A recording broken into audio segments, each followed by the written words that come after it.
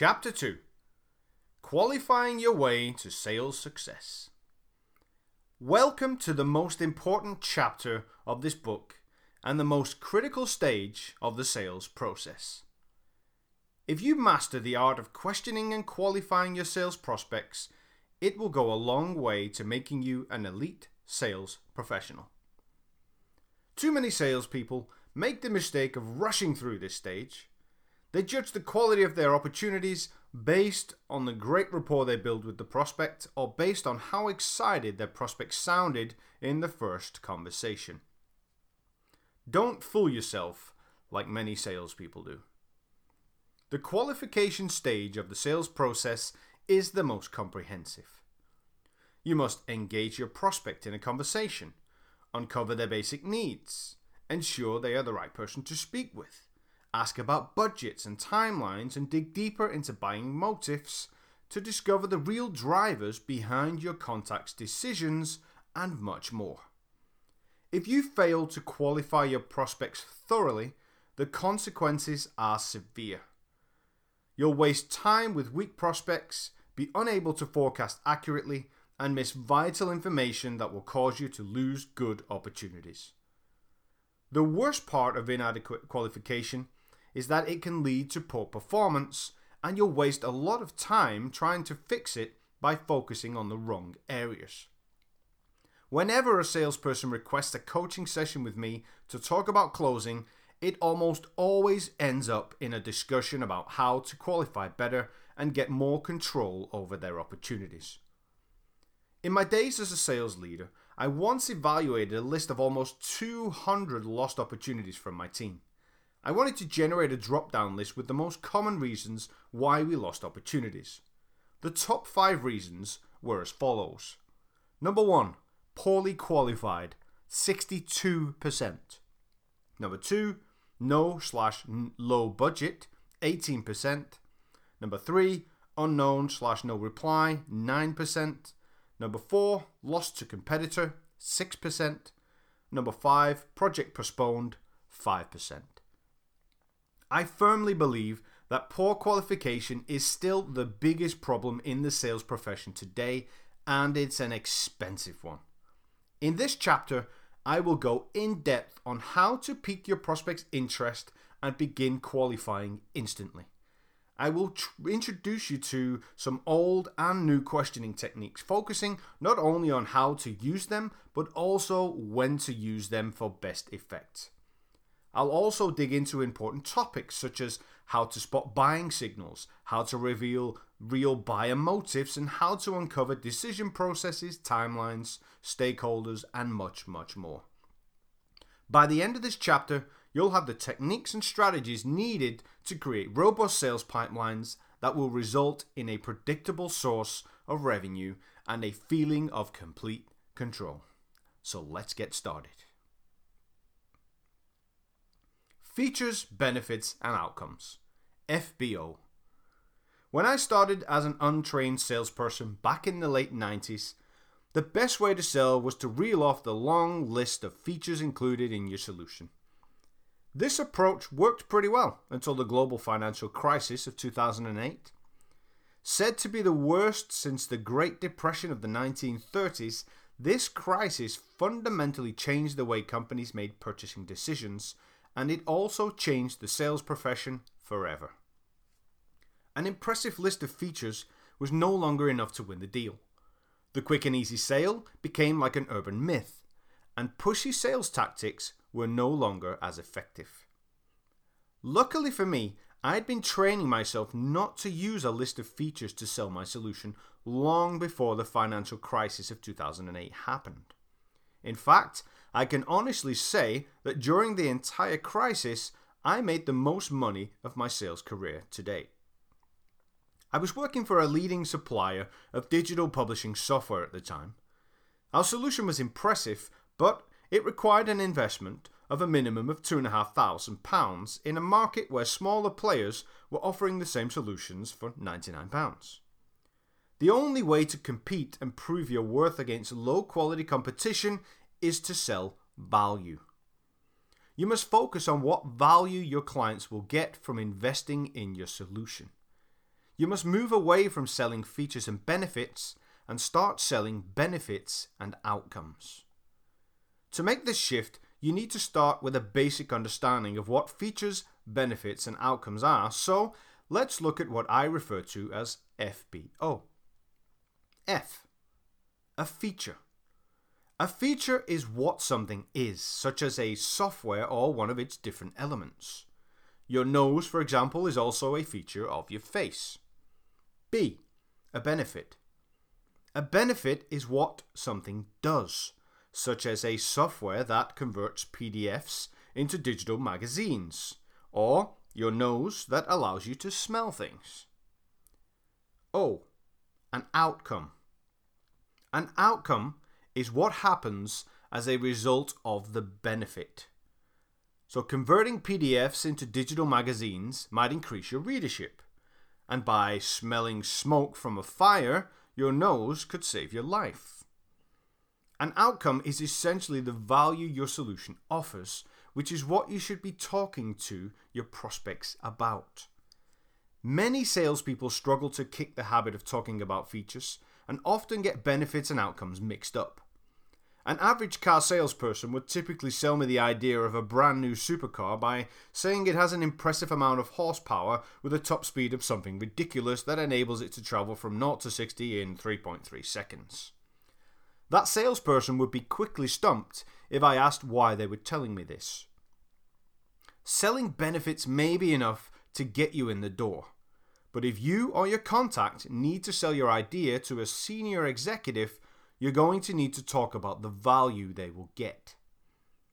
Ideally, you'll talk to your prospects about the ultimate outcomes of investing in your solution, but I'll get to that later on the section on buyer motives. I highly recommend you put some time aside to work on listing your features, benefits, and outcomes. It's likely you have developed a habit of selling features and benefits, and habits, as I've mentioned before, are difficult to break. Consider creating a spreadsheet with 3 parallel columns across the top, titled Features, Benefits, and Outcomes, and begin with listing all of your features. You'll then need to write down the benefit of each feature, before finally writing down the outcomes. This exercise will help raise your awareness of the differences between benefits and outcomes, but will do little to break your old habit. To break any habit, you must replace it with a new one. To create a new habit, you need to practice and rehearse using something like role-play activities, and then apply the new habit in a live environment with your prospects. Almost every salesperson I've met sells using features and benefits. So the faster you can break this habit, the sooner you can start selling value and closing more sales. Open the call and interrupt the pattern. Reaching your desired contact person can be a rare occurrence in a regular sales day.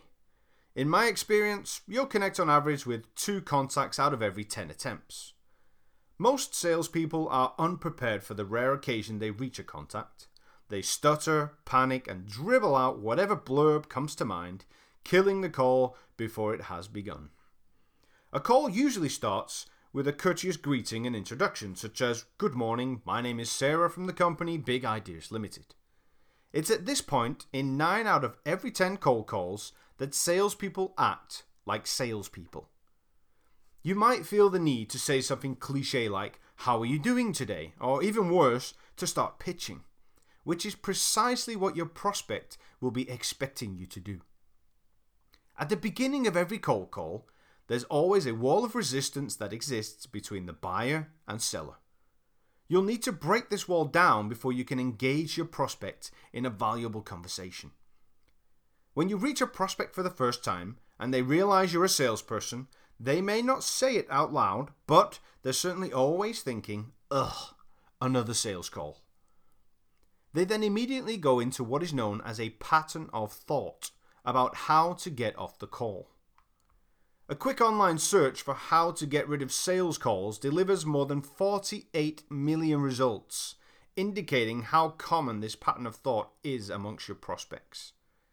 You're going to need to break this pattern of thought to avoid your next words falling on deaf ears, and you can do so using something called a pattern interrupt.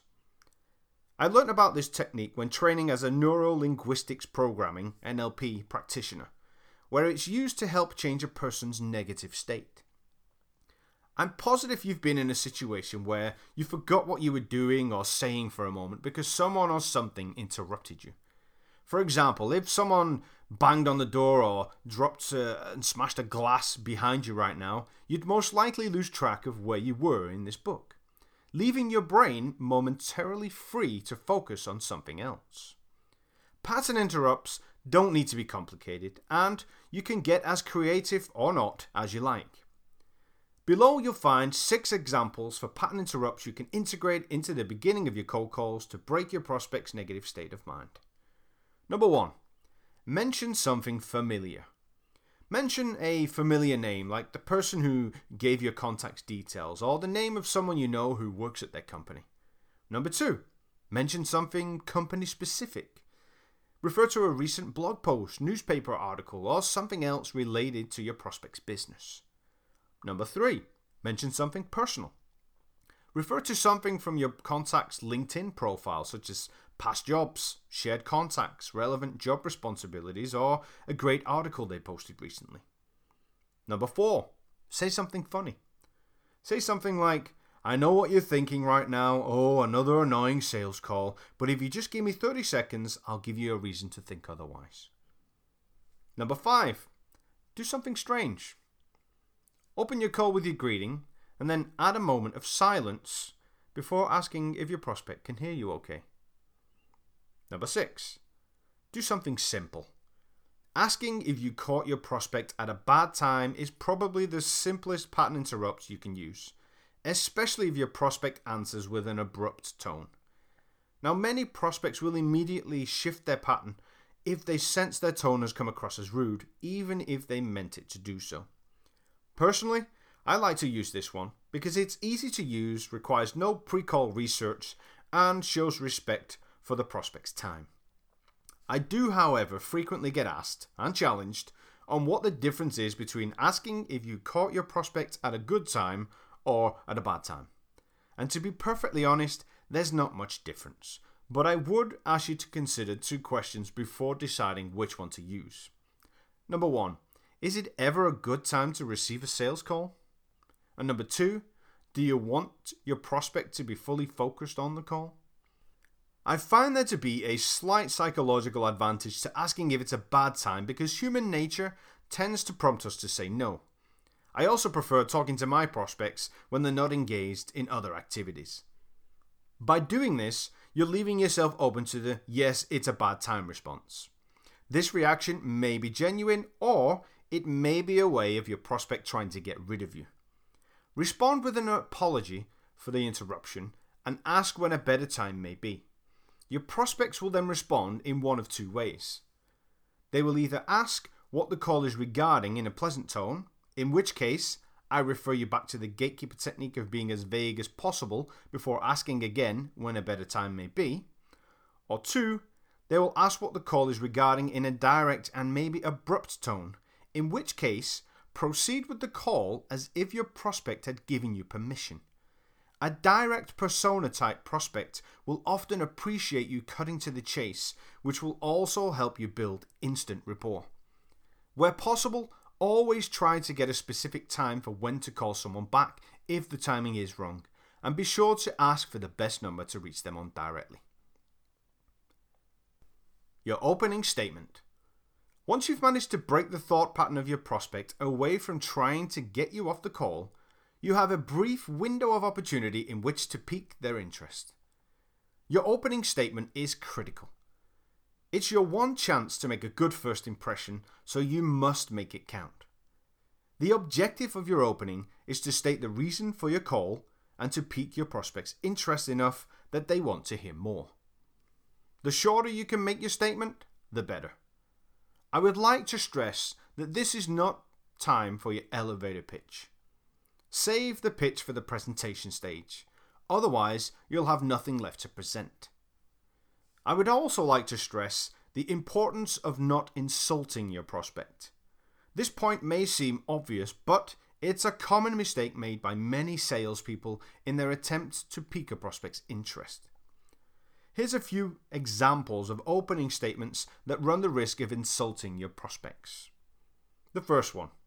The reason for my call is that I noticed the SEO on your website isn't great and wondered if you wanted some help with that. Number 2. The reason for my call is that we offer a leadership program to help you do a better job of managing your employees. Number 3. The reason for my call is that I noticed the search function on your website isn't working too well and we offer a much better solution. Now, all of the above statements may sound innocent to you, but when you're on the receiving end, they may seem like an insult. If I strip a few words from each statement, you'll notice a trend. The first one, the SEO on your website isn't great. Number 2, help you do a better job of managing your employees. And the third one, the search function on your website isn't working too well. They sound like insults because they are. Another reason not to use such an approach is that it's likely your prospect already knows about the flaw you're pointing out. And consider how it would make you feel if you were walking down the street knowing you had a rip in your top and some unknown person pointed it out before recommending a different, more expensive line of clothing to avoid that happening again. Would you consider buying from that person, or is it more likely you'd consider punching them in the face? An effective opening statement should always include at least one benefit and outcome of your solution, which is typically complemented by something catchy. Here, I will provide you a few examples of some solid opening statements, but as usual, I urge you to be creative with your own. Where possible, make them relevant to your verticals of your prospect. The first one, the competitor statement. The reason for the call is we've been helping competitor name reach more highly qualified candidates so they can cut recruitment costs and improve their brand reputation. In that example, I use the name of a competitor, the benefit of reaching more highly qualified candidates, and the outcome of cutting recruitment costs and improving brand reputation to pique the prospect's interest. It's short, simple, and effective. At the end of your opening statement, you want your prospect either to think or ask, how do you do that then? Don't worry about telling your prospect who you are or what you do at this point. Instead, tease them into wanting to hear more. The next one, the big brand statement. The reason for the call is we've been helping big brand name increase their social reach and generate more inbound leads. That example uses the name of a big brand, the benefit of increasing social reach, and the outcome of more inbound leads to pique the interest of the prospect. If you're working with both small and large businesses, it's worth considering either not using a big brand name or mixing it in with a less well-known name to avoid frightening the smaller businesses away. You might say the reason for the call is we've been helping the likes of big brand name and small brand name increase their social reach and generate more inbound leads. The more you can relate to your prospect's business, the more effective your opening statement will be. The marketing trick. The reason for the call is we've been talking with big brand name about increasing their social reach and generating more inbound leads. That statement is useful if you do not work with any big brand names yet. It follows my rule that you must never lie, but bending the truth is just business. So rather than saying we've been helping big brand name, you say we've been talking to big brand name. Now, naturally, you need to have spoken to that specific big brand name first. Otherwise, it's a lie. But you can easily get a big brand on the phone for a quick chat, even if it's just with an information collector. The powerhouse statement. The reason for the call is we've been helping the likes of competitor name and big brand name reduce their customer churn and increase their recurring revenue. If you really need to impress a prospect, combining the name of a competitor and a big brand name makes a powerful statement that can prove difficult to ignore. In the event you have no competitor or big brand names to use, you can always go with a more generic approach. The generic vertical statement. The reason for the call is we've been helping companies in the specific vertical sector improve their website SEO and massively reduce their search engine marketing spend. When using that statement, your prospect will sometimes ask, which companies have you been working with? so I would recommend having a couple of appropriate names at hand. If you only have small names to mention, be upfront with your prospect. Tell them you've recently started out in this sector, so you don't have any recognizable names yet. The best policy is honesty. If you have no clients at all, don't worry, I've got you covered. The generic job title statement. The reason for the call is we have a solution that helps job title, like yourself, automate the process of creating new users so you can spend your time on more important tasks. So for example, you would say the reason for the call is we have a solution that helps marketing directors like yourself or IT managers like yourself. Whichever statement you choose to work with, remember to include your benefits and outcomes and make them as robust and relevant to your prospect as possible. Telling a webmaster he can increase sales will be much less effective than if you tell him he can reduce downtime. Your opening question. Picture yourself in an interrogation room with your prospect. When you begin to talk, there's a big bright spotlight shining in your face, making you sweat. The only way to get that spotlight off your face is to get your prospect talking and pointed at them. After you pique the interest of your prospect with your opening statement, you should immediately follow up with a question. The opening question is where most salespeople commit sales suicide. They ask questions such as, does that sound like interest to you? Or, would you like to hear more? Or, have you heard of us before? If you ask a closed question, you're giving the prospect no choice other than to answer with a yes or no. Regardless of which response your prospect chooses, the spotlight turns right back on you. You must avoid questions that start with do, does, would, could, can, or any other that gives your prospect the option to give a one-word response, especially if it's a no. They are conversation killers. You'd be surprised at how many salespeople use these closed-ended questions and complain after their calls that their prospects were stubborn because they only gave one-word answers. Your opening question should be open-ended. Questions that start with how, what, or which will help put the spotlight on your prospect and keep it there for a short while. Your opening question should also be clear, easy to answer, and not too intrusive. I recommend against starting with open-ended questions that begin with a why because despite being very powerful, they are often too abrupt to be used early in the conversation. You should also put some thinking into where you want to go with your opening question. There's little or no value in asking something that is completely irrelevant to the topic you wish to discuss. If I, for example, were to cold call a prospect about sales training, I might open by asking how they are currently training their team. This question opens the topic I wish to discuss and is the first step of qualifying if the prospect needs my services. Here, I've listed some random examples of opening questions you could consider using. Naturally, you'll need to customize these to suit your solution you offer and your own style of selling. Personally, I like to give my questions a slight mask of innocence by starting them off by saying, I was just wondering. But you can decide if that works for you. The first one. How are you currently driving traffic to your website? Next. How much focus do you have on your social media accounts? Next. How do you currently cross-sell products to your customers? Next. How much time do you spend on sourcing candidates each month? Next. How do you train your new employees at the moment? Next.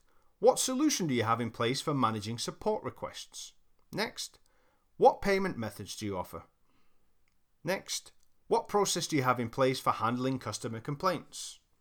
And last, which CMS platform do you use? Put some time aside to write a list of your own. Think about what your solution does and what questions you could ask first to begin qualifying if your prospect has a need for what you offer. For example, if you offer a solution that helps customers improve employee morale, start by asking how much focus they have right now on improving employee morale.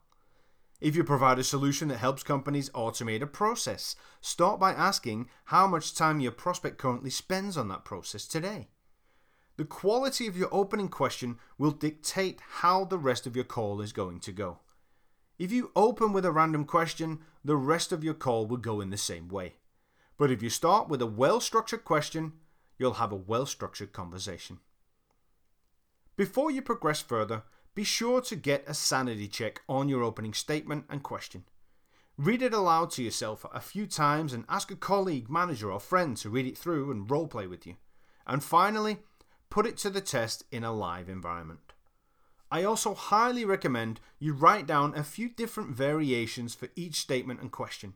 Print them out and keep them by your side until you're reeling them off at an unconscious level of competence. I've never met a salesperson who liked sales scripts, yet they are so fundamentally important in the learning process. Even the world's greatest actors need scripts, and using them will speed up your learning process tenfold. How to overcome phone fear. Once you've prepared, drilled, and rehearsed your opening statement and question, it's time to pick up the phone and put it into action. Cue the sound of a fast beating heart. Whether you're new to sales or a seasoned professional, you may not know it, but it's very likely you've experienced phone fear. As the moment comes closer to when you need to pick up the phone, your heart rate begins to beat a little faster. Your bladder gets conveniently weaker, and your thirst for coffee or any other activity that will help you prolong that terrifying first call becomes all too frequent. Salespeople experience phone fear when they first start in the profession, when they start new jobs, and when they've not picked up the phone for a while, especially when it's to make a cold call. The experience is similar to the feeling you get when slowly climbing the track to the top of a huge roller coaster ride. Sadly, not everyone finds the drop exhilarating enough to jump on again. I can remember at least 2 occasions during my career where new salespeople went for their lunch breaks on their first day and didn't return. Fear will either kill you or empower you. Phone fear, like any other fear, is nothing more than adrenaline. The same adrenaline that Usain Bolt uses to make him the fastest man on the planet, and the same adrenaline that every other top athlete experiences before a race, fight, or game. If you watch someone like Usain Bolt before a race, you'll see exactly how he handles the build-up of adrenaline. He relaxes his body, lifts his head high, takes deep breaths, and goes into a trance of focus. It's like he holds the adrenaline back, and then bang, he unleashes it at the sound of the starting pistol, and there's no catching him. The faster you pick up that phone, dial that number, and make a connection, the faster you get rid of phone fear. There's just something about making that first call which releases those butterflies a little and makes the next call much easier. If you get a gatekeeper or a rude prospect or a voicemail machine, don't stop. Keep dialing while you're in the flow. Spending 10 minutes between calls to doodle will not help you. It will only increase the tension. If you can't get past phone fear, you'll never succeed in sales. All you need is the guts to dive in and take action without the fear of failure. Just relax, lift your head high, take some deep breaths, zone in, and dial. How to make a good first impression. You get only one chance to make a good first impression, so you better make sure it's a damn good one. When you interact with your prospect for the first time, their brain will process the way you look, feel, sound, and smell. Based on their past experiences, their brain will then come to a quick conclusion of what to make of you. If you're lucky, those past experiences will be positive. If you're not, you better come up with something interesting or funny within 30 seconds. In fact, the sad reality is that your prospect may have already judged you before you even picked up the phone. People have all sorts of limiting beliefs installed in their systems, and these are again a result of their past experiences, many of which they've never challenged. You'll encounter prospects who claim to hate salespeople. They may have already labeled you as the scum of the earth, but this is a typical generalization due to a bad experience with another salesperson or from a story they once heard. I remember a good quote on first impressions from the British-Canadian journalist Malcolm Gladwell, who says, We don't know where our first impressions come from or precisely what they mean, so we don't always appreciate their fragility. As a coach, I will always have my clients challenge their own limiting beliefs, but as a sales profession, your only line of defense is to leave your prospect with such a good first impression that they give you the benefit of the doubt. Here I will share my recommendations for improving your chances of making a good first impression every time. Number 1. Be on time. You would be extremely annoyed if you sold your solution to your prospects and they did not pay their invoice.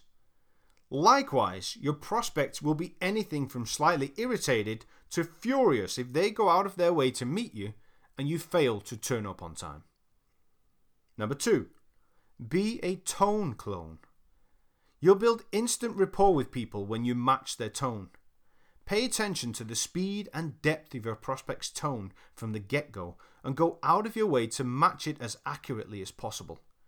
It's not about the words you say, it's about the way you say them. Dress appropriately. Whether you're meeting a prospect face-to-face or via webcam, be conscious that the way you look has a significant impact on the first impression you give. Think of how you would react if you saw someone wearing a baseball cap on their LinkedIn profile picture. It would sadly leave an instant impression of unprofessionalism that would be hard to change. I purposely use the word appropriately because, just like with your prospect's tone, you should also try to match their dress code too. You must disguise yourself as one of them as best you can. Now, obviously, you can't predict how your prospect will dress, but applying common sense will give you a better idea. Wearing a suit and tie may be ideal when meeting bank managers, but it may not work very well if you're trying to sell to construction workers. If you're unsure and it's an important meeting, drop the receptionist a quick call the day before you meet and ask them politely for a rough idea of the company dress code. And be sure to remember to bring or send a small token of thanks for their help afterwards. Number 4. Apply humor. A smile is contagious, but laughter is bonding. If you can make your prospect laugh within the first couple of minutes, it will go a long way to cementing a blossoming relationship. I'd recommend against randomly sharing jokes and instead stick to making witty comments. Most people appreciate a dry sense of humor more than they do a joking clown. Number 5. Use manners. I strongly detest and would never consider buying from a person without a basic level of manners. Using please and thank you will cost you nothing. Not using them will cost you the sale. Number 6. Shut up. Most people hate the sound of their own voice when you ask them to listen back to it, and yet so many of them drown out their prospects' openness to talk with their babbling insecurity. Open the call, deliver your short opening statement followed by an open question, grab your pen and shut up and listen. The less you talk, the more rapport you'll build, and the more you'll learn about your prospect. Micro-pitching. When it comes to breaking bad habits, there's not many more tougher to break than micro-pitching. Micro-pitching is the habit of pitching your solution at multiple points during a conversation. It usually starts with you asking a question, which your prospect answers. You then match one of your features or benefits to that answer and tell your prospect all about it. A live example I heard a while back started by the salesperson asking, "What do you do to drive traffic to your website at the moment?" The prospect responded by saying, "We mainly spend money on search engine advertising." The salesperson then responded with, "Great, the reason I asked is that we have a licensing agreement with la, which enables you to get star ratings and increase your CTR by up to 17%, blah, blah, blah, blah." Prospect responded by saying, "Oh, right, interesting." The conversation continued with the same flow, and the prospect requested an email with some more information before escaping from the call. It's common that some salespeople use the same approach when handling objections too, ultimately leaving them unresolved. Some people micro-pitch because they've been poorly trained, whereas others do it because they're not comfortable asking questions. The urge to micro-pitch often comes from a healthy passion for your solution. The excitement to tell your prospects how you can help solve their pains or achieve their goals proves hard to resist. Now, the last thing I want to do is kill your passion, but I do want to persuade you to use it when the time is right. Micro-pitching is a killer. It kills conversations and it kills presentations. Your prospects want to feel like they're in a dialogue with a professional consultant who cares about their business and wants to understand and help with their challenges. When you micro-pitch, it not only becomes increasingly tedious for your prospect to listen to, but you begin to sound like a stereotypical salesperson from the 60s. Not good. Instead, I want you to picture being a soldier at war trying to get to the front line with a limited amount of ammunition. The front line is your presentation stage, and the ammunition is the content of your presentation. If you start firing too early, you're not going to be of much use on the front line if you've used all of your ammunition, right? The faster you understand that the best method of selling is by not selling, the more successful you'll become in the sales profession. Ask questions with the purpose of collecting the valuable information you're going to use to deliver your compelling presentation when the time is right. You'll only be able to break the habit of micro-pitching again if you replace it with a new one. And I highly recommend pinning a very visual sticky note or poster in your office of something to remind you to shut up and save the pitch for the presentation. It will make you much more efficient on the front line. How to deal with not interested. The time is going to come when either the gatekeeper or your contact will tell you to stop calling or take them off your list. You could, of course, apply the boiler room approach and say, "No problem, I'll take you off my list of people I made rich today." But that's not going to achieve anything apart from a few laughs in the office. A request to stop calling someone is not a real objection as such, but you should handle it in the same way. You should always try to discover what the real objection is for someone telling you they're not interested. This feedback can be critical in helping your company identify the best marketing sources, resulting in better quality leads for you. You'll hear the line, "We're not interested," from both gatekeepers and your contact person. Unless you're 100% confident the gatekeeper is passing the message directly from your contact, challenge it. The gatekeeper is not hired to make business decisions. Their roles are usually to handle calls, relay messages, welcome visitors, assist callers with questions, and perform other general administrative tasks. Naturally, stating these facts will not help your cause, but being polite will usually come as a pleasant surprise to most gatekeepers, as they often spend their days getting abused by cold callers. You should make the gatekeeper think the call is about to end before calmly and innocently asking, "Before I go, could I please ask, why exactly is it that you're not interested?" On most occasions, the gatekeeper has used the not interested blow-off as a strategy to get rid of you and will not have an answer, which may result in them becoming a little snooty and refusing to give a reply. This response enrages many salespeople, and they'll try to get revenge using all sorts of childish tactics. In my younger days, I once ordered a skip to be delivered to the front parking spot of a company in the name of the gatekeeper. I also had a colleague who once did the same, only with a large batch of pizzas on a frequent occasion. Now, as amusing as these pranks were, I know today that they were foolish and immature. I learnt my lesson when I made the stupid mistake of calling the gatekeeper the day after the skip stunt to ask if she had received it okay. She tracked back the call, and our managing director was on the sales floor within the hour. He didn't seek out the responsible person, as he knew our team spirit was better than to snitch on each other, but he did deliver a quote I have remembered ever since. "It takes years to build a good reputation, but it takes one stupid mistake for someone to destroy it." In today's social world, there's no room for such foolish mistakes. Social media platforms can destroy your reputation within the hour. Getting into a fight with or getting revenge on a gatekeeper is nothing but wasted energy. Like you, the gatekeeper is just doing their job and trying to protect the company's employees from being bombarded with sales calls. Your time will be much better spent trying to find a direct route to your contact.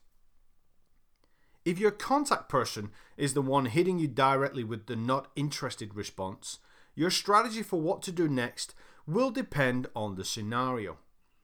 If the blow-off comes during your first dialogue and before you've even had the chance to explain why you're calling, consider throwing them off a little by a little reverse psychology. Ask them if you did something wrong.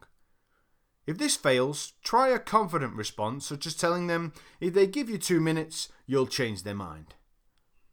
If you know for sure you're speaking with the wrong person, politely thank them for the time, get off the phone, and do a little digging for a more senior contact person.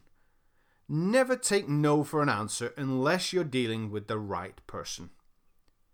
You may also reach your preferred contact and receive the not interested response even after you've explained why you're calling. Take the knockback calmly and continue to ask your first couple of qualifying questions to try and uncover what they have now. The answers may give you a better sense of why they are rejecting your approach. If you're getting hit by not interested responses on a frequent basis, it could have something to do with the industry you work in or the quality of your call opening. Some industries can be tough. I started off my business-to-business sales career trying to sell mobile phone contracts, and constant rejection was just part of my day. It's such a competitive space where companies are always fighting each other for business. It meant I was always just another cold caller. The second I mentioned anything to do with mobile phones, the answer was no. The best thing you can do is stay calm and be unlike other cold callers. If you can stand out, you'll get more opportunities to speak with people than your competition, but it takes patience. There's plenty of other scenarios where you'll get rejected by your prospects, and each one will have its own reason. The more aware you become of those reasons, the better you'll become at handling them. So consider taking some time to write down all of the potential reasons why a prospect will reject you, and then strategize how you could handle each different reason to get the best out of the situation. Here are some common scenarios why your prospects may have decided they are not interested before even speaking to you. They have recently signed with another supplier. They have looked at pricing on your website. They have heard bad things about your company. They have no need for your solution. They've used all of their budget.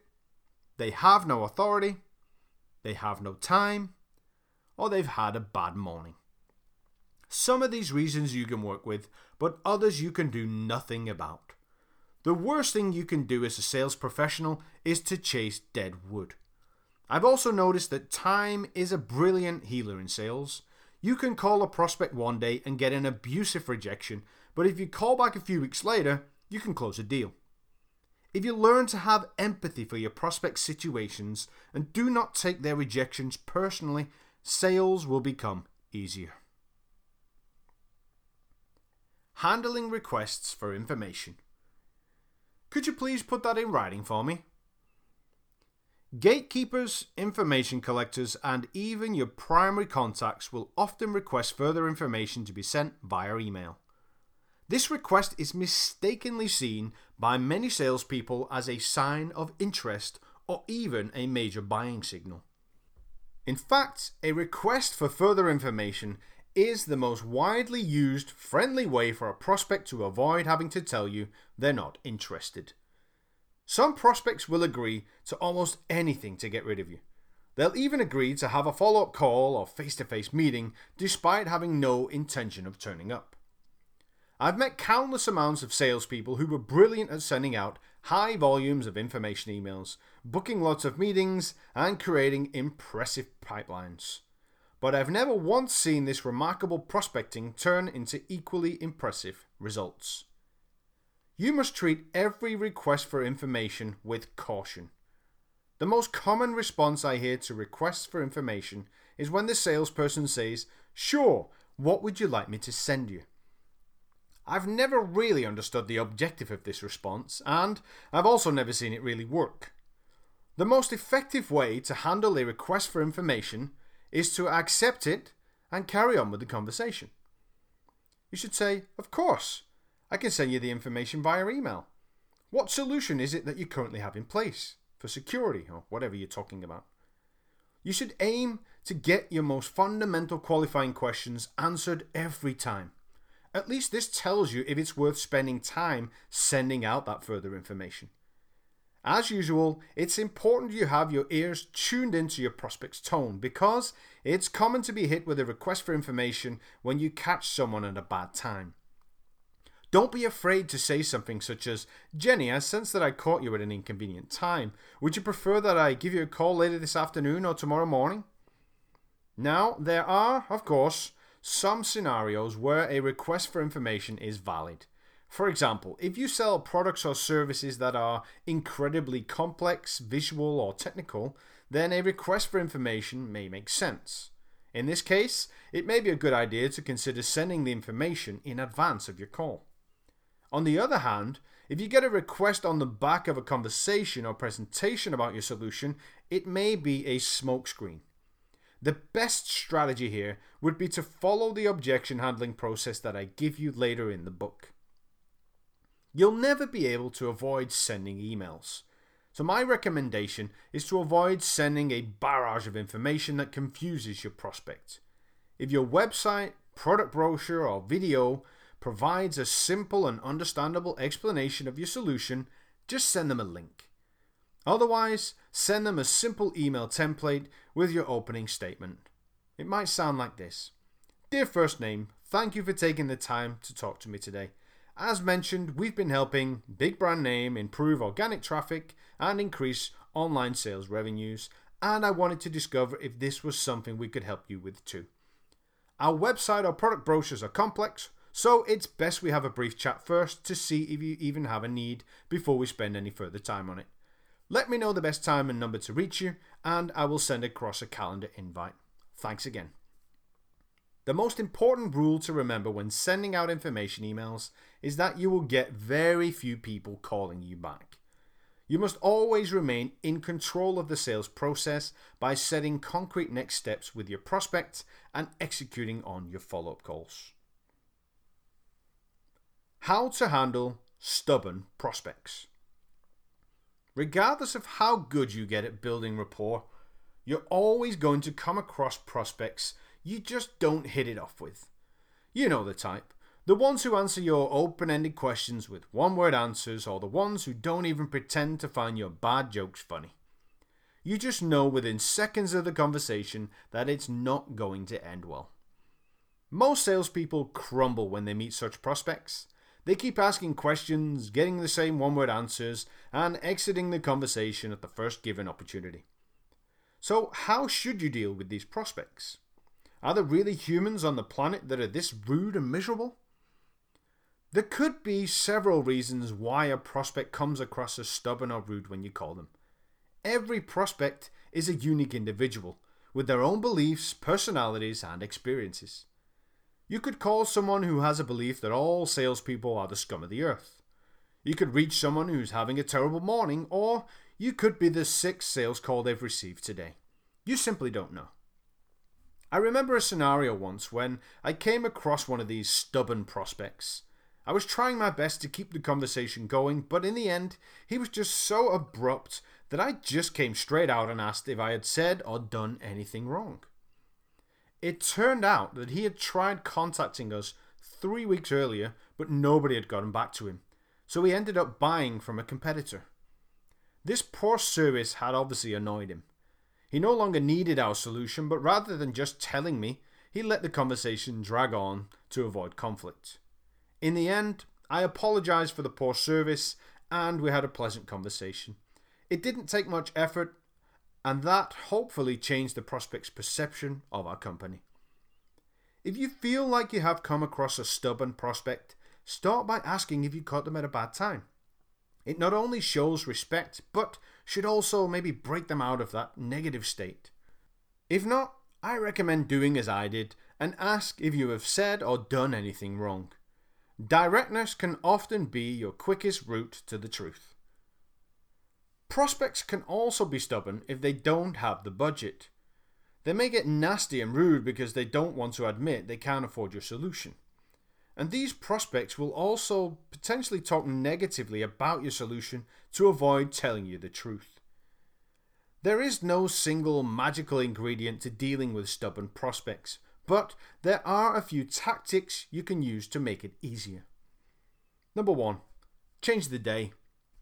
Calling your prospect on another day will provide you with a better indication of whether they always come across as stubborn or if you just caught them on a bad day the first time.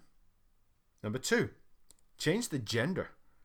I've often seen remarkable success with having a team member of the opposite gender to the previous salesperson call the same prospect. Number 3, change yourself. If you're making assumptions that your prospects are rude just because they sound a little abrupt, then your beliefs and experiences may be limiting your performance. You must teach yourself to work with facts rather than your gut instinct all the time. In my experience, a stubborn-sounding prospect can always be won over if you have good people skills and give them a chance.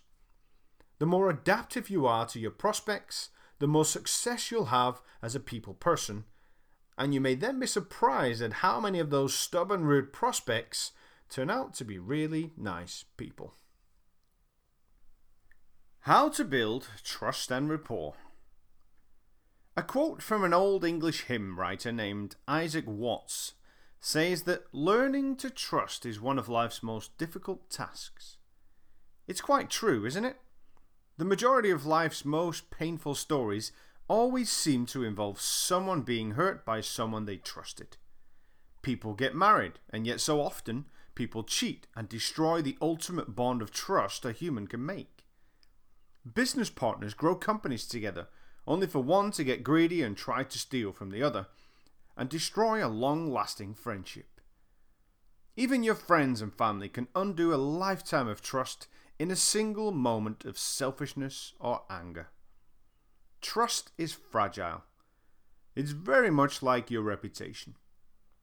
It takes a lot of time and effort to build, but you can destroy it in one simple act. Therefore, it's so important that you master the skill of building trust with your prospects, but you must be genuine. If you try building trust using tactics alone, your prospects may not see or hear it, but they will feel it. Remember again that every individual you interact with has limitations when it comes to their beliefs and experiences. Think about how hard it is for a prospect who has had a terrible experience with a salesperson to trust another one. When it comes to building trust, the most common mistake I see salespeople make is when they spend the first 5 minutes of a call trying to find some common ground, and then spend the rest of the call talking too much and continuously trying to build that rapport. It's okay to speak of the weather, the weekend's football, or something else to break the ice at the beginning of a call. But it's nonsense to continue trying to build that rapport throughout the call using the same technique. Your prospect is not going to buy from you because you support the same football team. And they're also not going to buy from you if you chit-chat too much either. You build trust and rapport with people by being genuine and by making a conscious effort to understand and care about their needs. If you're like most salespeople I know, your first error is that you talk too much. I can't begin to tell you how frustrating this is for your prospects to have to endure. It does nothing to build rapport. When you really focus on asking meaningful questions, shutting your mouth, and listening and demonstrating to your prospect that you care about their needs, the trust happens naturally. You can enhance this further by maintaining eye contact when face to face, providing verbal yeses or okay signals when over the phone, and by repeating back and sometimes breaking down what your prospect has told you.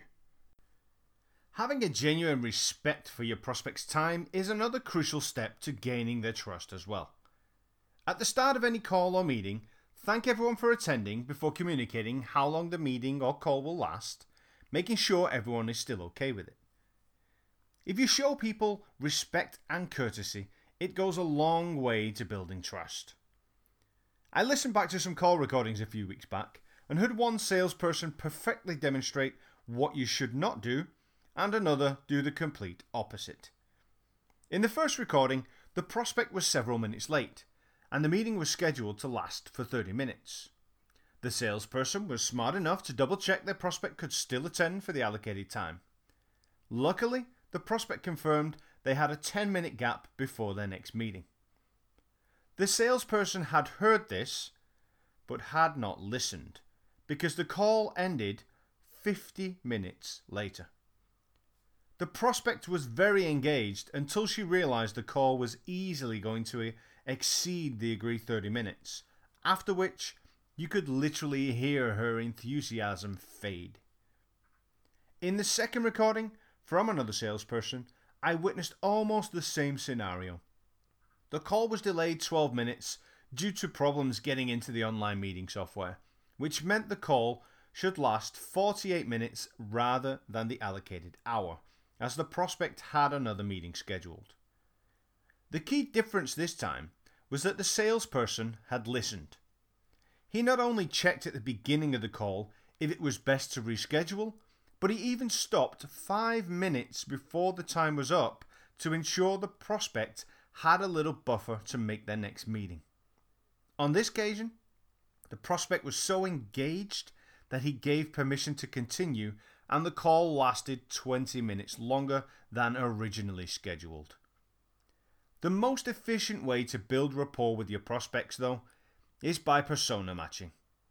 When you speak in the same tone as someone, you instantly begin building rapport. I would say persona matching is the best secret weapon most salespeople fail to use.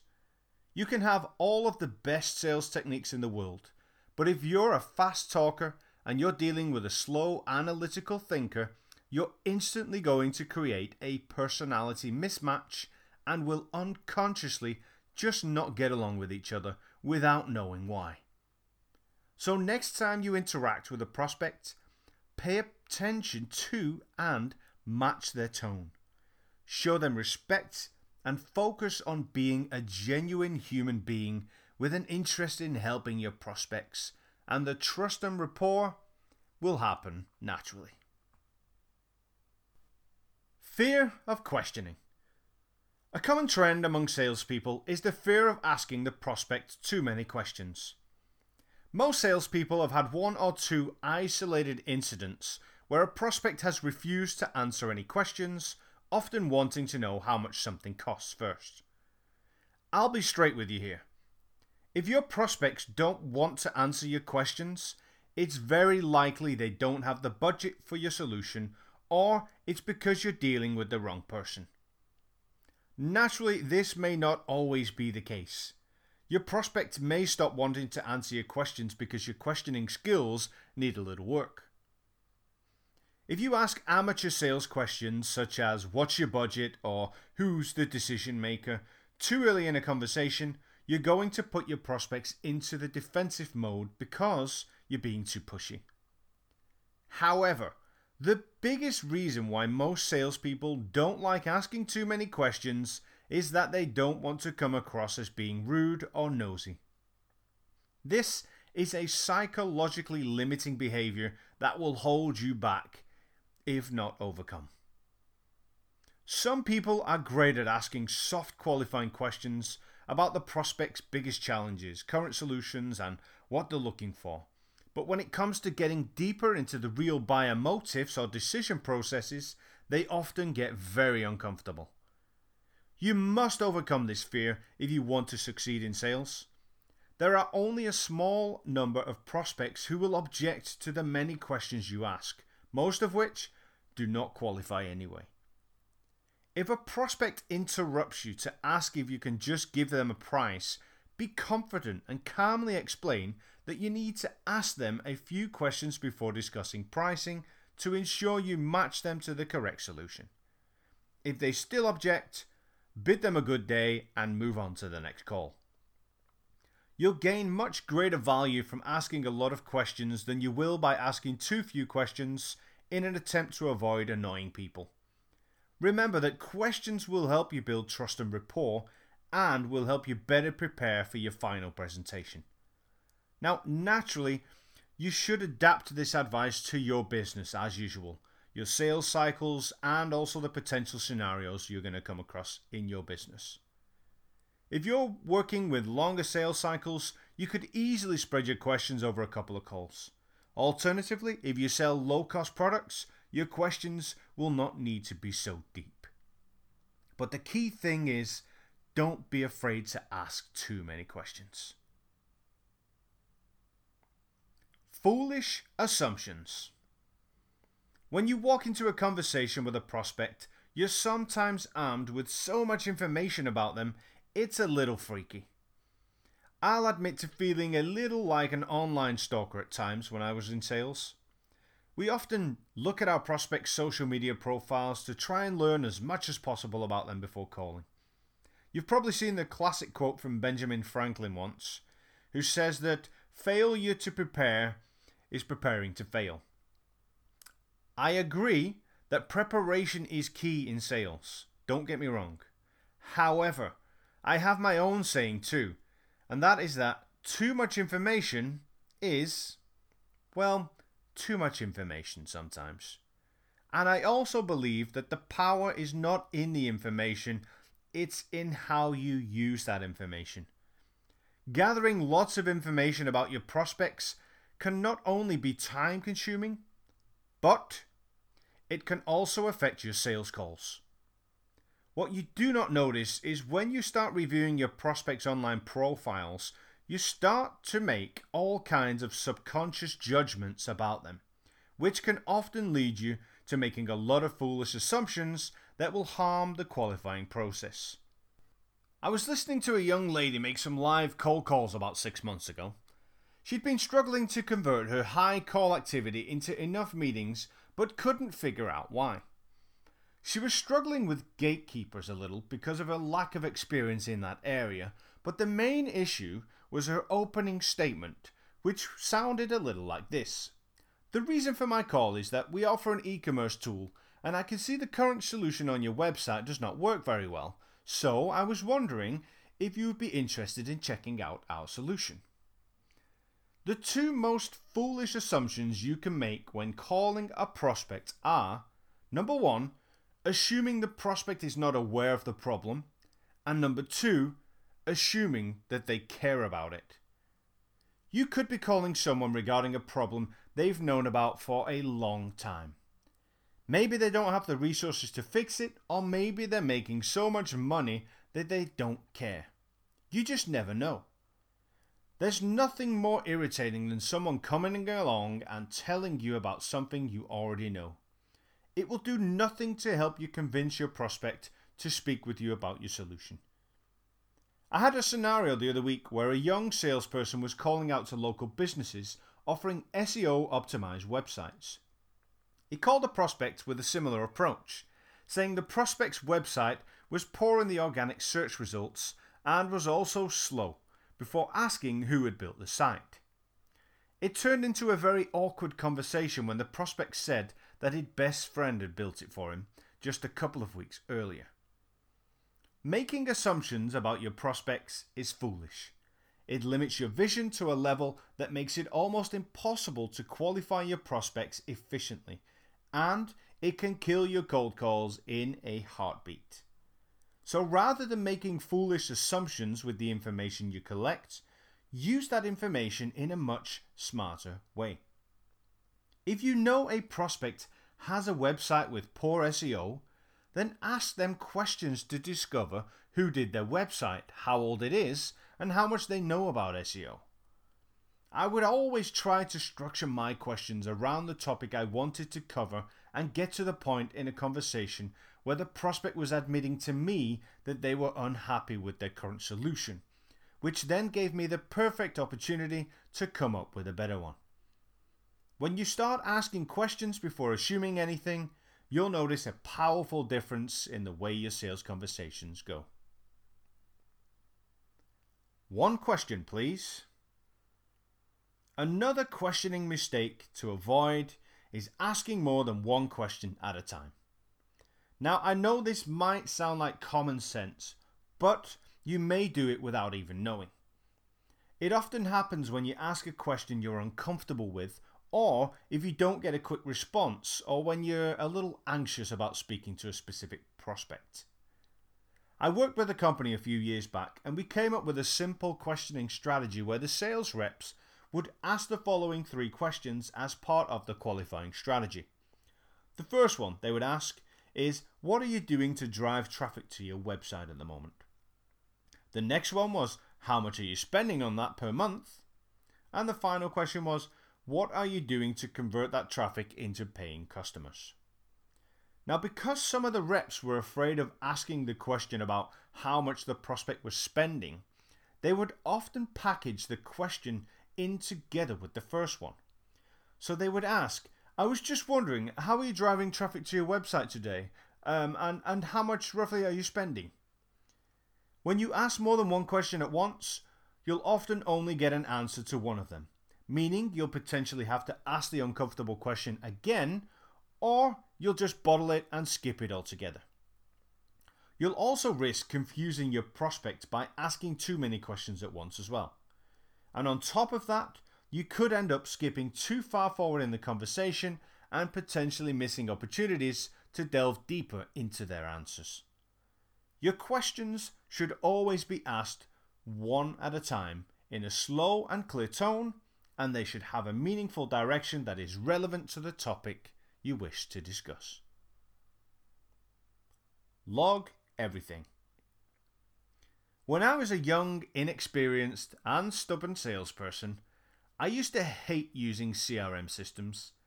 I hated always updating records and would tell my manager that I was supposed to be a salesperson, not a data administrator.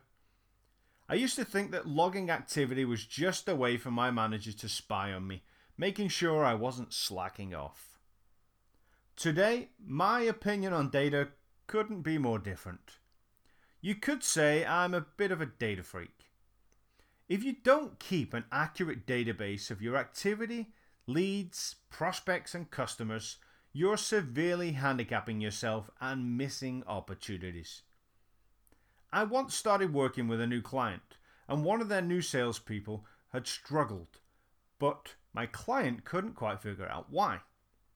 When I sat down with a new employee, it turned out she used to call leads non-stop in her previous role, but in this new role, it didn't make any sense.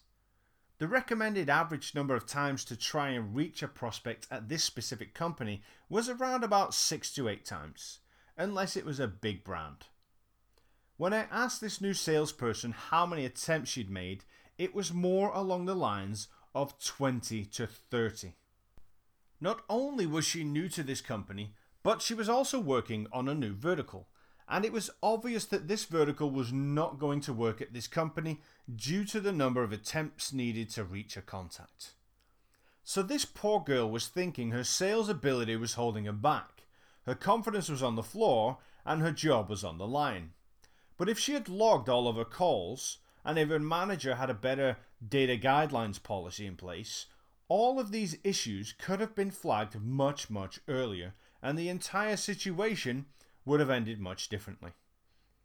Without logging calls, how would you know how many calls it takes to make a sale or book a meeting? Without logging details about your calls, how would you remember what was said and agreed upon in a particular call when you follow up? Without logging call attempts, such as no dialogues, left voicemail, or gatekeeper screens call, how would you know when to stop wasting time on a stale lead? The answer is simple. You wouldn't. Poor data management can also make you, your colleagues, and your company look unprofessional. I remember working late on a Friday some years back when I was a sales leader. It was almost 7 p.m. when the phone started ringing behind me. Now, I'm not one who can sit there and let a phone just ring out just because it's out of office hours, so I picked up. It was an angry customer. His paid profile page had started displaying adverts like it does when you're a non-paying customer. And worst of all, the advert related to one of his competitors. I apologized, calmed him down, and asked for a minute so I could review his account and find out why. I could see that his account had expired the previous day, but could see absolutely nothing else about his account. All customers were usually on an auto-renewal policy at this company, but this particular account had expired despite him wanting to renew. There were no notes or activity logs to give me any idea as to why, so I tried to reach the account management team, but everyone had left for the weekend. I ended up in the embarrassing situation of having to tell the customer that I had no clue why his account had stopped. I also did not have the privileges to amend his account either, as it was not my department, which meant his profile page would be displaying adverts for the rest of the weekend until the office is reopened on Monday. I had emailed and sent a text message to the account manager, and he did reply to me the day after to say he'd reactivated the license. He also said he'd been calling and emailing the client for weeks due to an expired credit card, but had not had any response. By simply logging those calls or tracking those emails in the CRM, I could have explained the situation to the customer and he could have updated his payment details right away. His account would also be activated, and it would have avoided both me and the company looking like a bunch of unorganized amateurs. There's an enormous amount of value in logging data. You should be logging all calls and emails and meetings, as well as adding notes to every single activity you make. It will save you time, provide marketing with lead feedback, and give you an indication of whether things are as they should be. It is crucial. Regardless of how good you think your memory is when it comes to qualifying hundreds of prospects, you do not have the ability to remember all of the valuable information you collect during your calls, emails, and meetings. Without taking notes either during or after your calls or meetings with your prospects, you're completely defeating the purpose of qualifying them in the first place. You should think of your role in sales like that of a defense lawyer. When you get a new potential client, you do a lot of investigation by asking questions to build a case file. This case file is then what you use to mount your defense. So from the very first moment you start handling leads, it's critical to take notes and start building your case file. And don't be afraid to let your prospects know that you're doing so. It's a fantastic way of building trust because it shows you're paying attention to what they're telling you. When you take the time to remember the small but important facts your prospects share with you, it can really help you deliver personalized and on-point presentations and close with empathy. There's no excuse for not logging your activities.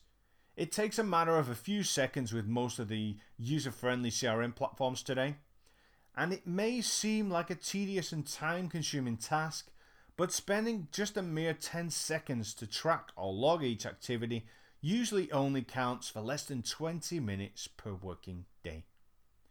You should look at your activity logging as a great investment. 20 minutes per day in exchange for some of the most crucial sales data anyone could ask for. You need to know how many sales you need to make to reach your goals. You need to know when to stop wasting time on dead leads. You need to help marketing figure out what sources perform best so they can invest in better leads and help you make more sales. That is why logging everything is crucial. Open multiple choice questions. Another unconscious questioning habit to avoid when qualifying your prospects is asking them open multiple choice questions. This habit occurs when you ask a good solid open question and then convert it into a closed question by adding some options at the end. You may ask your prospect a good solid opening question like, how are you currently promoting your business at the moment? But if you suggest a couple of options at the end by saying something like, are you using things like banner advertising or search engine marketing? then you've essentially converted an open question into a closed one. In my experience, when one of the options you mention are correct, most prospects will confirm which one and offer no further details. This scenario results in you having to quickly think again about what question to ask next, and potentially also results in you missing out on any additional information the prospect may have given you if you had allowed them to answer by themselves. Many things can drive unconscious habits. The key to overcoming them is to become aware of them, and then to create a more powerful alternative habit to replace them. If you ask a good open-ended question, put your hand over your mouth if you need to, or figure out another effective way to stop yourself and kick the habit. I once suggested a salesperson make a small amendment to the list of questions he actually had written down on his desk. At the end of each one, I suggested he just add the words in big capital letters, "Shut up." Just remember, whatever solution you use, good habits are created the same way as bad ones, by applying them repeatedly. Your questioning strategy.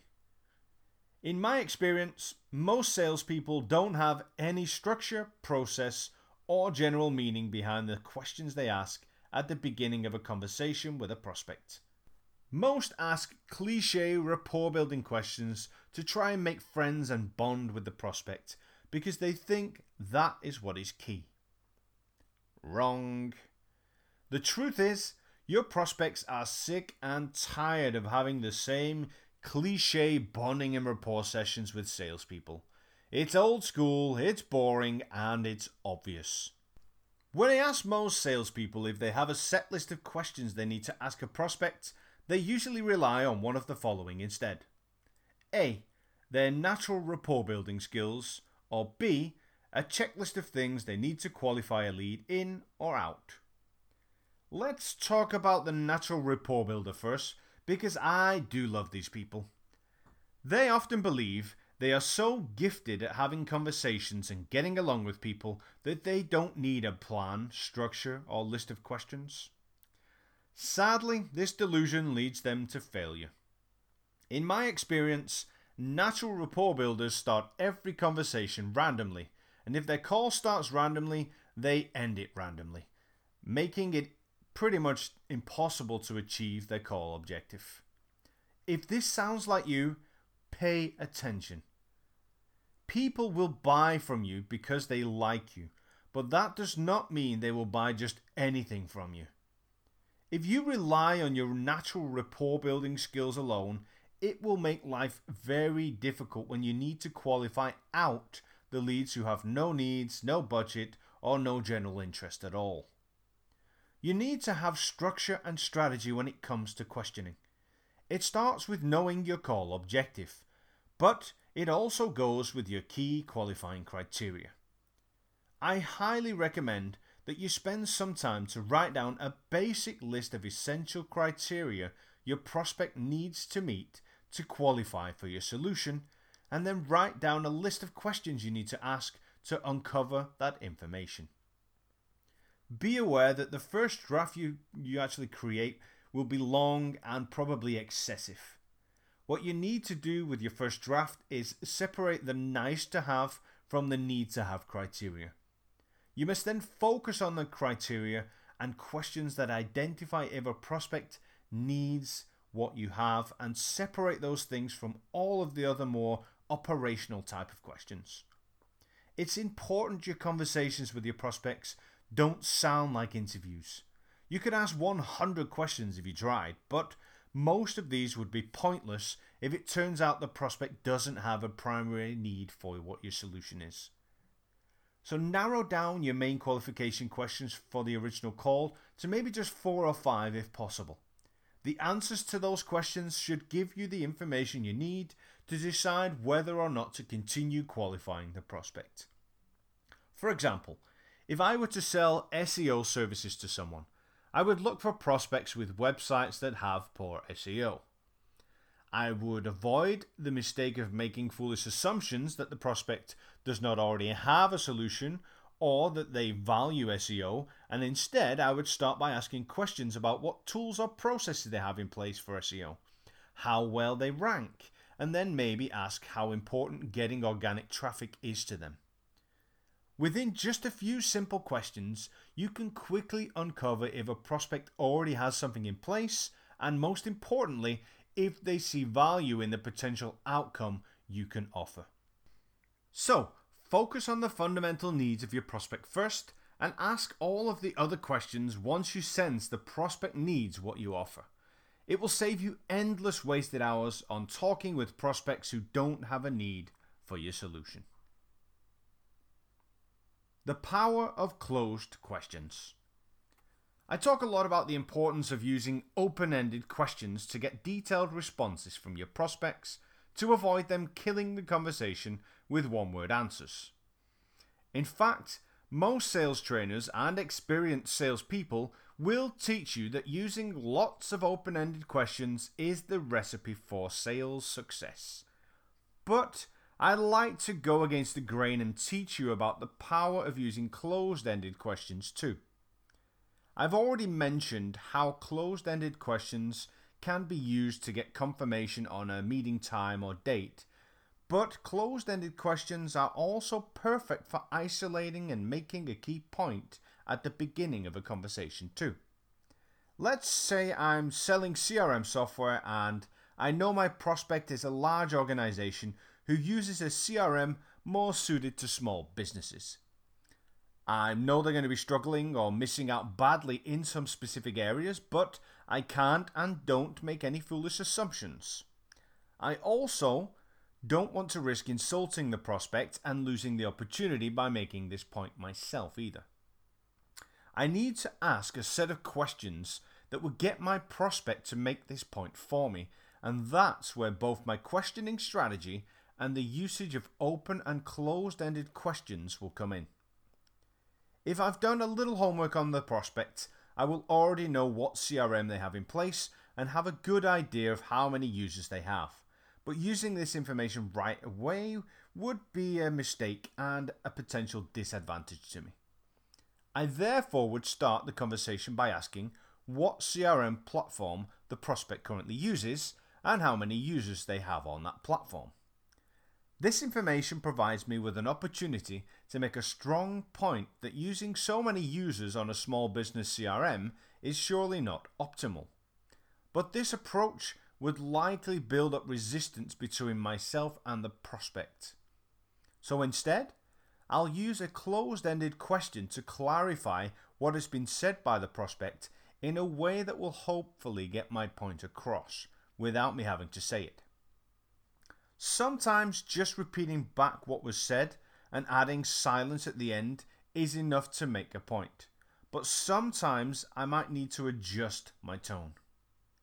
So if I ask the closed-ended question, so just to confirm, you have 150 users working on the Zebra CRM platform? And if I ask that, of course, in a type of tone I did there, in a sort of shocked type of tone, then that may straight away make my point or at least raise the suspicion from the prospect that something's not quite right. At this stage in the conversation, I'm not looking to have the prospect admit that they know they're using a wrong CRM platform for the size of their organization, but I do want to make sure they are psychologically telling themselves that they know. By just repeating back what a prospect said using a closed-ended question, I can turn on a light bulb in their head and have them realize something obvious without having to state it. If the prospect did not have a light bulb moment, I would probably tailor my questions around the weaknesses I know about in their current solution, avoiding forcibly making my point again. It's quite common that most small business CRM solutions lack a comprehensive reporting functionality, and even though I know this, I would again maybe ask the prospect how they measure their call activity, pipelines, or commissions and such things. In my experience, most companies using inadequate CRM platforms end up pulling data into spreadsheets from a variety of different sources such as the CRM, phone systems, and other software, which usually results in a time-consuming process that still delivers limited data. Now, this direction might mean I get the opportunity to use a closed-ended question, such as, so you have someone spending 30 to 40 hours per month pulling this data into a spreadsheet, and it's still not entirely accurate? Now, at this point in the conversation, if I'd used a question like that, I've hopefully made my point by asking the right questions and repeating back the information shared using the closed-ended questions. And again, without having to push my opinion. This approach makes it much easier for me to come forward with my solution in the end. Closed-ended questions are just as powerful and useful as open-ended questions, but only when used in the right way at the right time. Now, my favorite part about them is that they avoid potentially insulting or building up resistance with prospects, and they are ideal for developing trust and rapport as they again demonstrate your excellent listening skills to the prospect. In the great words of the sales legend Tom Hopkins, if you say it, they doubt it, but if they say it, it's true. If you can put your words into your prospect's mouth, they will sell themselves on your solution. Effectively using closed-ended questions takes practice. You'll want to avoid sounding stupid by repeating back exactly what your prospect says, so always give yourself a second or two to think about how exactly to repeat back or paraphrase what was said in order to add as much clarity as possible and make your point. How to handle premature pricing questions. Despite how well you prepare your questions for qualifying a new prospect, you're always going to come across the one who asks about pricing early in the conversation. Too many salespeople fail to prepare for this situation, which often results in the pricing discussion taking place before the prospect has any idea of the value on offer. It's a tough decision whether or not to discuss pricing early with a prospect because it does depend on the solution you're offering. Also depends on the length of your sales cycles and on the type of prospect. There's been psychological studies that prove it's better to receive good news before bad news, because humans often struggle to get over the bad news if it comes before the good. Not discussing your pricing until you present the value of your solution is the ideal strategy. But if you refuse to give pricing, you always risk a prospect walking away from a conversation because they assume your prices are expensive. Now, there are two typical types of prospects who will bring up pricing earlier in a conversation. You've got prospects who have little or no budget, and you've got decision makers who don't like to waste time. Of course, you don't want to frighten anyone off by refusing to give them an idea of pricing. But at the same time, you don't want to qualify out those prospects who ask because the budget is the issue.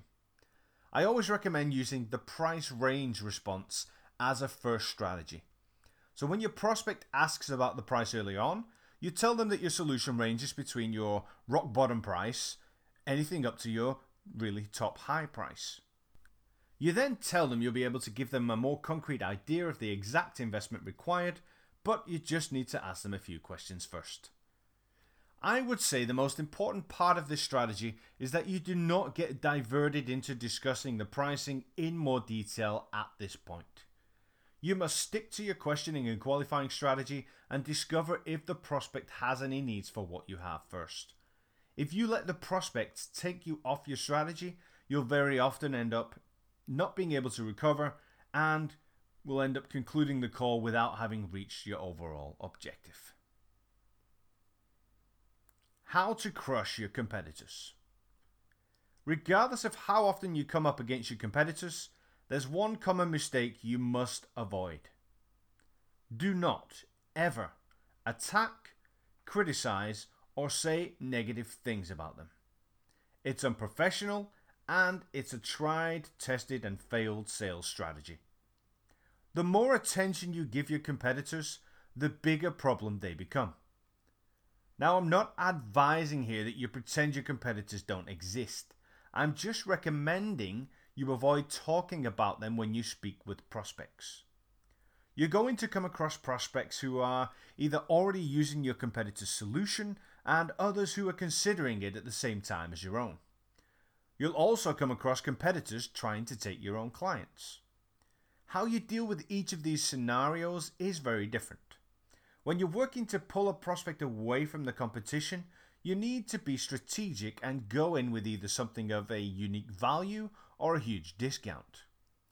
Now, you will of course need to ask the prospect your standard qualifying questions to ensure they have needs, but you'll also need to ask them questions about their current solution. Too many salespeople make the mistake of going in aggressively when it comes to pulling a prospect away from a competitor. This aggressive approach is often due to their passionate belief that they have a better solution for the prospect. Sadly, that passion can quickly turn into frustration when the prospect doesn't instantly believe them. I would again advise you to show professionalism and patience with your competitors' clients, just as in any other situation. Someone using a competitor's solution is likely to show you more resistance than a regular prospect because they know your end goal. Here is a list of questions you can use to disarm your competitors' clients and softly qualify them at the same time. What solution do you have in place today? How long have you been using it? What do you like most about it? What made you choose that solution in the first place? Have you managed to achieve those objectives so far? Who made the decision to invest in the current solution? And tell me, if you were the CEO of that competitor, what would you change about the solution or include in future updates? These questions will uncover how happy your prospect is with their current solution and give you a sense of how open they might be to discussing an alternative. Now, it's important not to be too pushy if you can hear your prospect is happy and not interested in moving. It's much more powerful to leave the prospect with a professional impression of you and your company, so you're first in line when your competitor upsets them. When a competitor is trying to steal your clients, you must first ask yourself whether you've treated this client well or not. Have you offered them excellent service, or have you just taken their money and abandoned them? Setting up simple reminders to say a quick hello to your clients every couple of months will keep a large proportion of them loyal, and you can even automate the process if you don't have the human resources. Sadly, most companies or account managers either don't have the knowledge or can't be bothered to set up courtesy calls or emails, and they have to deal with the constant threat of losing clients to the competition. The advantage you have against other sales professionals who are trying to take your clients is that they are probably doing everything that I am advising you not to do right now.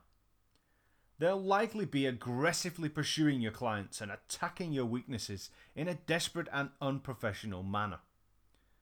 If you've served your clients well and have a solid solution, your clients will defend you. However, if you've abandoned them and failed to create a lasting relationship, you'll be in trouble. The dazzle of added features and benefits or the smell of cost savings is always going to catch the attention of a certain number of your clients, no matter what, and no matter how you treat them. This is where you'll need to defend yourself. To handle this scenario, you'll need to put your emotions to one side and ask your client to do the same with the cost savings or the new features and benefits on offer from the competitor. You must firstly communicate how sad you are to hear your client is considering an alternative solution, but bite your tongue and communicate that you understand it's just business. You must avoid appearing to be defensive and remain calm and professional. Your next step will be to ask your client for a few minutes of their time so you can run over a brief review of their account. Your goal is to re-qualify their needs to see if anything has changed since they first became a client.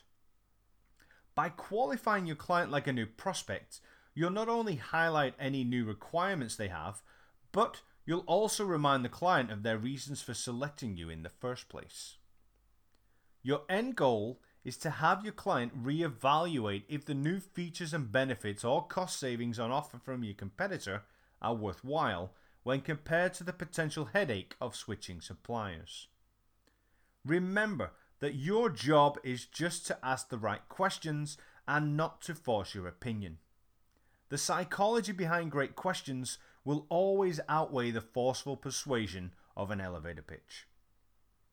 If you come up against your competitor when hunting for new clients, your strategy will naturally need to be adapted. I mentioned earlier that the more attention you give your competitors, the bigger problem they become. In my experience, most salespeople get defensive and start pitching all of the reasons why their solution is better than others when they hear that a competitor is involved. This approach will get you nowhere. It makes you sound desperate and tells the prospect you're afraid of your competition. I will again repeat that your strategy should be to remain calm when your prospect mentions the competition. Shock your prospect by doing the opposite of what they expect and start praising your competitor before flowing smoothly into your qualifying questions. The best form of attack is not defense, it's confidence. You must also be prepared for prospects hijacking you by asking you what makes you better than such and such a competitor down the road. You must be humble and again compliment the competitor mentioned, even go as far as saying that they have a similar solution if that's the actual case. You should then consider telling your prospect that rather than boring them with a list of reasons why they should choose you, it would be much more efficient if you asked a few more questions to find out if any of those reasons even matter. Whether your prospect is asking you about your competitor, your pricing, or even the technical aspects of your solution early in a conversation, you must learn to park these questions to avoid losing control of your call or meeting. Here's a few one-liners you can use to park questions and shift the focus of your conversation back into the qualifying process. Number 1. Yeah, I know them well, and they have a very competitive solution too, but I would rather ask a few questions to find out if we can help you before I try to compete for your business. Number 2. I could easily list a number of unique features and benefits that we offer that they don't, but I'd rather avoid that until I know if they would be of any value to you first. Or number 3, I honestly can't answer that question until I understand your needs first, because in my experience, not all clients are the same. Regardless of how good you get at parking your prospects' questions, you'll eventually have to go head to head with your competitors, and your best weapon is to master how to plant seeds of doubt around their weaknesses. If you know your competitor is expensive, it will do you little good to simply point this out to your prospect, and it will potentially make you appear defensive and insecure. Alternatively, if you ask your prospect in a slightly concerned tone whether or not they'd seen the pricing model of your competitor yet, it will bring that weakness to their attention. It can also be a great advantage to put together a list of your competitor's deficiencies in preparation for this conversation as well. Rather than telling these weaknesses to your prospect, you can take a more consultative approach and give them a list of recommended questions they should ask your competitor. In the event your prospect seems keen to go with your competitor, your last-ditch approach may sound something like this. I know them well and they have a great solution too. All I would ask before you decide to go ahead with them is just to ask them a few questions about some critical areas of their solution which I feel might be important to you. Do you have a pen handy? I recommended you to create a spreadsheet earlier in this book with a list of features, benefits, and outcomes of your solution. And I would now recommend you add a fourth column to that spreadsheet named Qualifying Questions. You then need to think about a question you could ask to qualify whether your prospect has a real need for each particular feature or not. Let's say you know one of your competitors is weak when it comes to data protection. Before using this as an advantage, you'll first want to discover if it's relevant or not for your prospect. So you could just ask your prospect how important data protection is for them. If you then receive a positive response that's important, you should then recommend they ask the competitor in question about how they handle data protection. Now, this strategy may sound a little crazy, but the reverse psychology this has on the prospect and the panicky response your prospect will get when asking your competitor about these questions, especially if they're a weakness, will put you in the driver's seat for winning the prospect's business. I would actually go as far to say that 80% of your prospects won't even bother calling your competitors to ask these questions if you master the art of planting seeds of doubt in their heads about your competitors' offerings. Just remember, when you stay calm, cool, and professional, you demonstrate an air of confidence to your prospect about you and your solution. And confidence sells. The rebound technique. Another way of parking questions is by using what I like to call the rebound technique, which is a well-known questioning technique that's been around for years. Also known as the porcupine, hot potato, or reverse, the rebound is a valuable questioning technique you can use as a sidekick to your open-ended questions. The basic concept is to answer questions with questions. By using this questioning technique, you can keep rebounding the spotlight off yourself and back over to your prospect. It's also great for buying you some time to think about an answer, for getting clarification on things, and for when you're trying to get commitment. A classic example would be if somebody asks you a clear buying signal such as, "Do you have a blue phone cover in stock?" To which you would reply, "Would you like that to be in a dark blue or a light blue?" The idea with the above example is that the prospect has now committed to a specific product and is closed. I often find that salespeople both abuse and misuse this technique, and I would like to help you avoid doing the same. Using the rebound technique as a closing technique should only be done when the timing is right. It's not going to work very well if you sell expensive solutions and try closing too early. If you were in the closing stages of the sales process when selling a new car and the prospect asked if the alloy wheels as shown on the display model are included in the price, you could say, "If I can add the alloy wheels to the deal, are you happy to go ahead today?" However, if you use the same technique with someone who had just walked into your showroom for the first time and asked the same question, they would most likely laugh at you. I've also heard some people make absolute fools of themselves by responding with ridiculously obvious rebound questions too. I once witnessed a member of my own team receive a call from a new prospect who asked if the currency choices on the website were in US dollars or Australian dollars. The salesperson tried to use a rebound question by asking what currency the prospect would like them to be in, which was obviously not a choice. Thankfully, the prospect responded by laughing and saying it would be nice to have that choice and asked again for the answer. The most powerful time to use the rebound technique is when you need to gain further clarification into why your prospect is asking a specific question. Now, many of your prospects will likely be too polite to get straight to the point about certain topics, so they will ask you a question that tiptoes around the issue.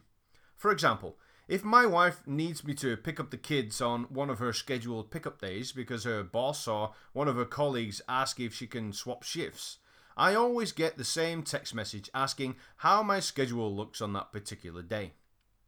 What she really wants to ask is if I can pick up the kids on that day.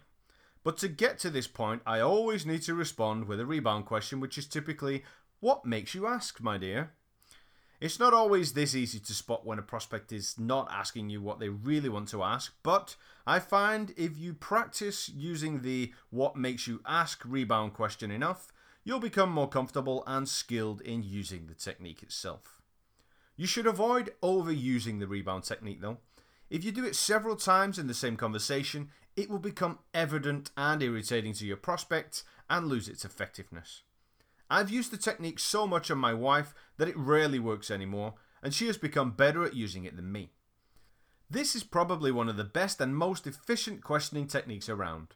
You too should consider practicing at home on your family and friends and test how well it works for you. How to spot buying signals. Knowing how to spot a buying signal is crucial when you work in sales. Your ability to detect them can be the difference between closing a quick sale or losing the sale altogether. In my experience, and to be brutally honest, most salespeople have no idea what a buying signal is.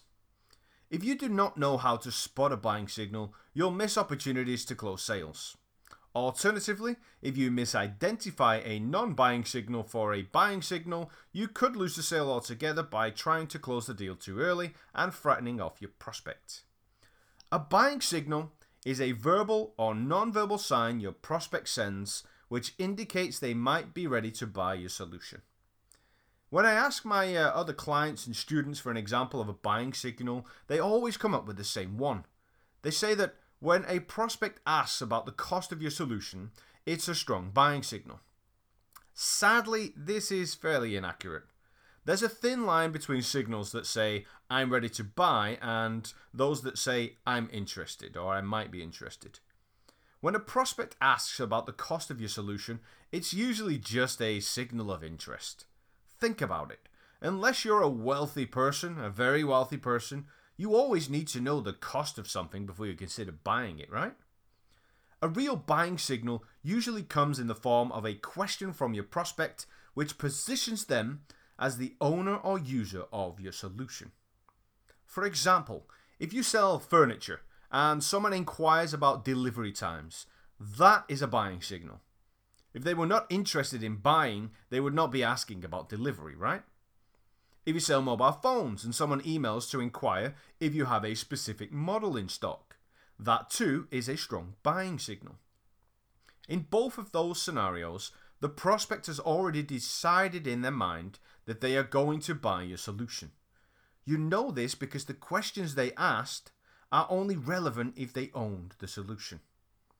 Another classic example of a buying signal is when a prospect asks something about the terms and conditions of an agreement. If your prospect asks about terms in a contract, it's time to start closing. Naturally, you may want to use the rebound technique to ensure they have no objections about the topic in question, but if not, you should waste no time moving forward. If a prospect calls you back and starts a conversation by saying, I just had one last question, what your prospect is really saying is they just have one last question before going ahead. In my experience, prospects who come back to you are usually ready to go ahead, especially if they're using lines like that one. When a prospect asks about how long it takes to get started with your solution or what date you can start the work, this too is a major buying signal. So questions about delivery, start dates or completion dates are all buying signals. Another great one is when prospects ask about additional costs. They may ask about expenses for delivery or the added cost of renewal, upgrades or other services. When asking these questions, prospects are picturing themselves as the owner or user of your solution and have therefore already mentally bought what you're selling. One of the most obvious buying signals is when your prospect asks about payment methods. They may ask if you accept credit cards or if you offer finance options. These questions are the easiest buying signals to spot, and you should never lose a sale after being asked this type of question. As I already mentioned, asking rebound questions such as what makes you ask or when would you like delivery or which do you prefer will help you quickly transition from buying signal to closing the sale. Just be careful not to act too soon and ensure you have covered all the other steps in the sales process. Past questions. Drop the jargon. Another unconscious habit I've become aware of over the years is the increased usage of company jargon and industry buzzwords. It's easy to take for granted what you know, and it can cost you dearly. If you talk to your prospect like they have the same level of knowledge as you do, you risk making them feel stupid. You can also make your prospects feel inadequate and uncomfortable when you ask them what I like to call past questions. These questions could include the jargon or buzzwords I'm talking about, but they could also be questions your prospect can't answer for other reasons as well. I find this happens with salespeople who sell technical products such as software, hosting services, or medical equipment and such things. It's easy to get so engulfed in your own work that you begin to assume the world knows what you're talking about when they haven't the foggiest idea. I remember trying to give my dad instructions on how to send me a website address a few years back. I asked him to send me the URL so I could take a look. I was rather taken aback when he asked me what a URL was, especially given he'd been using a computer for almost 2 decades. Some prospects will feel you have the upper hand if you know they have little or no knowledge of the solution they're interested in, so they may try to sound savvier than they actually are. These prospects can easily trick you into using jargon, buzzwords, or past questions. I used to try and talk about computers like I was an expert when I was a young teenager. My Uncle Brian used to build them, so he taught me a thing or two. I remember going into a computer shop once and asking the shop assistant about the new PC I saw on offer in the newspaper. I told him my old one was getting a little slow and noisy and I wanted something more powerful. I felt in complete control of that conversation until he asked me what kind of processor I had in the current machine. I didn't have a clue, which made me feel stupid and vulnerable. Needless to say, I said I would take a look around and get back to him. Just because your prospects show an interest in or maybe even already own something doesn't mean they know everything about it.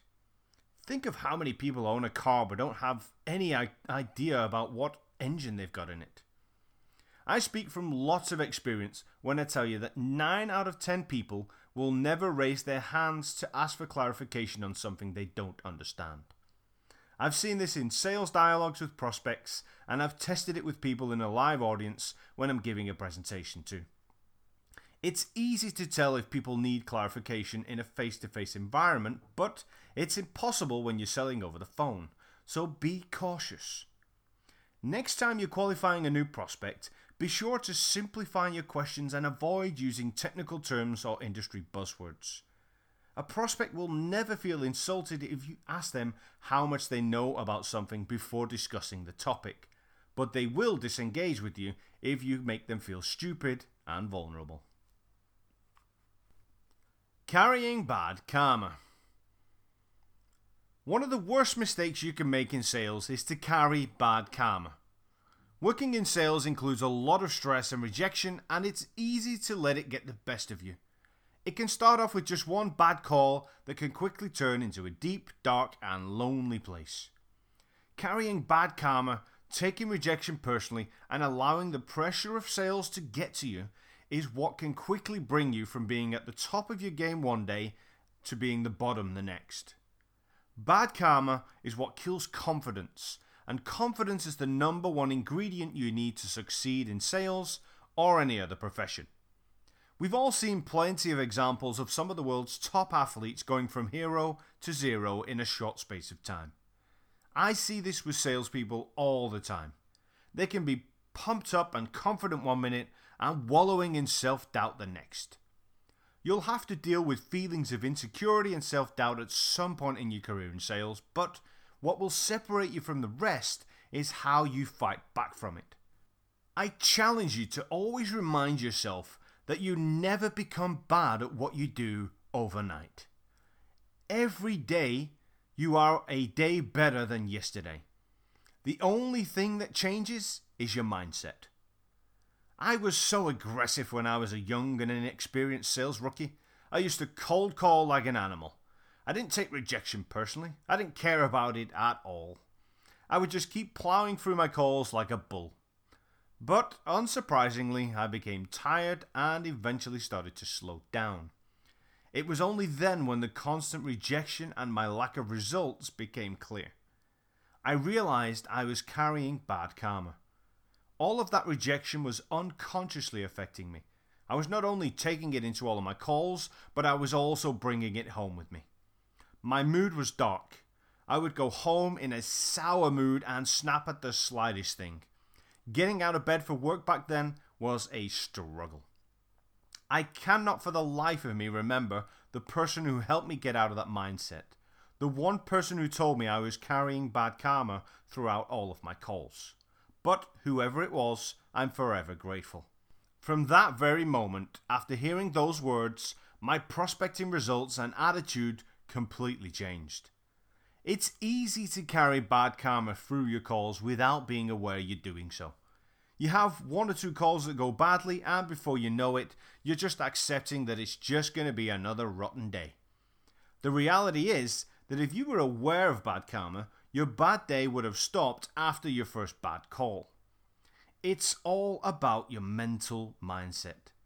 If you tell yourself you're going to have a bad day, you'll have one. I used to do what a lot of salespeople do today and vocally express my feelings in the office after the call was disconnected. You may think this is a good strategy to help get it out of your system, but it does not help. It elevates your negative mood just in time for your next call and does the same for your colleagues too. If you have a bad call, take a deep breath, smile, and continue to your next call. If that one goes bad too, grab a cup of coffee or go and get some fresh air for a couple of minutes. Most importantly though, you must put yourself into a peak state before your calls. Maybe you like to get pumped up before you start calling, or maybe you like to relax.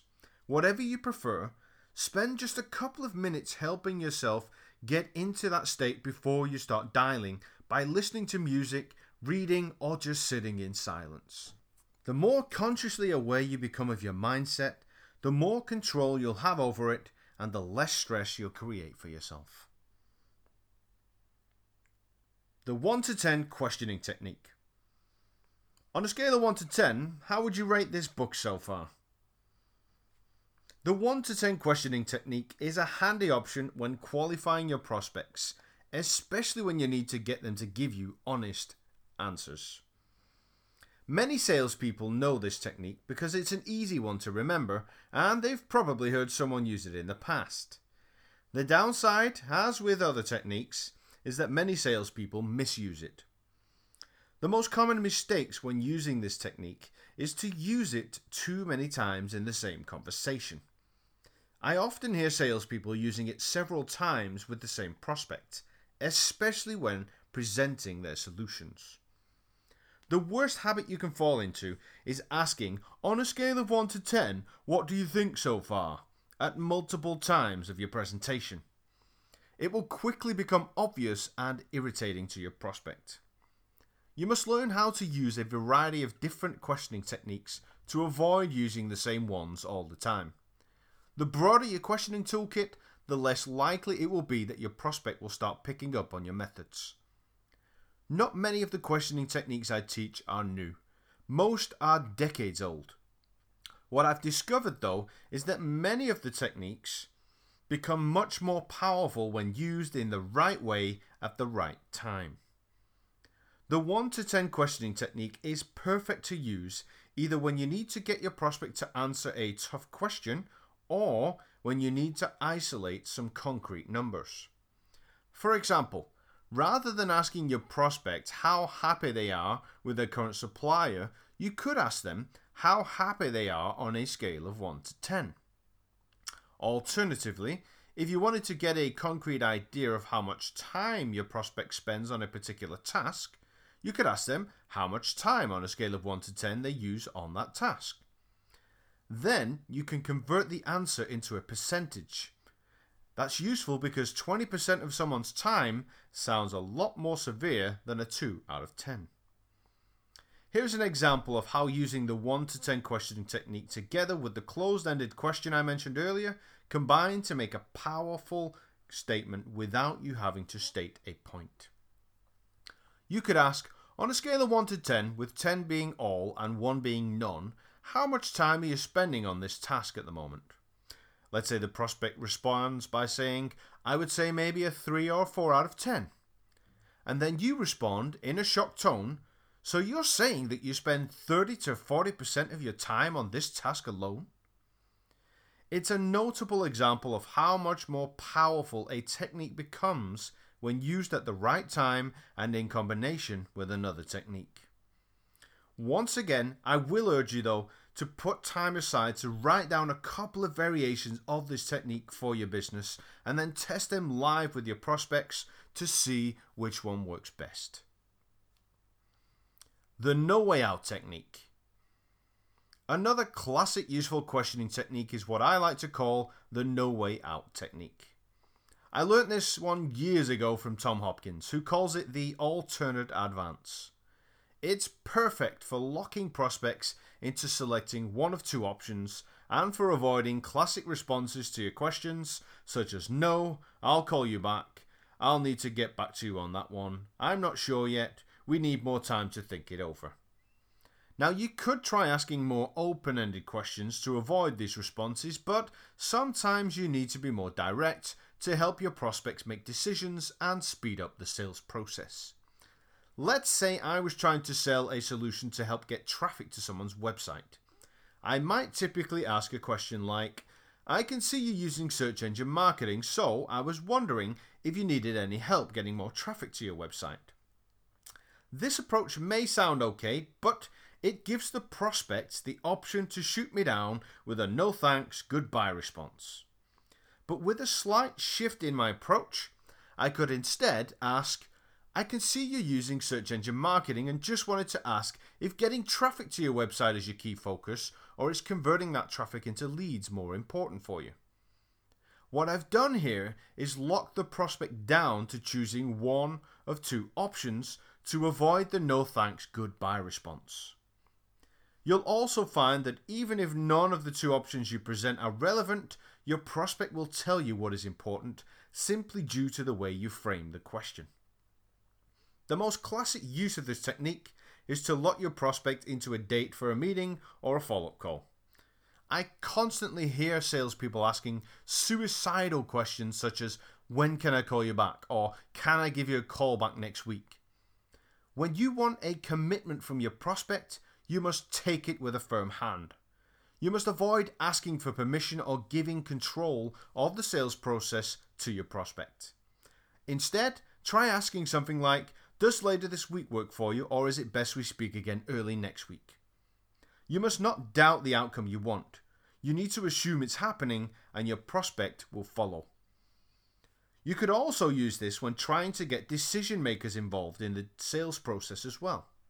Many salespeople are afraid of asking if they can speak to the decision makers and at best may hesitantly ask if it's possible to speak with them directly. The direct sales professional will instead ask something like, "Is it best I speak to your CEO directly, or should we all jump on a call together?"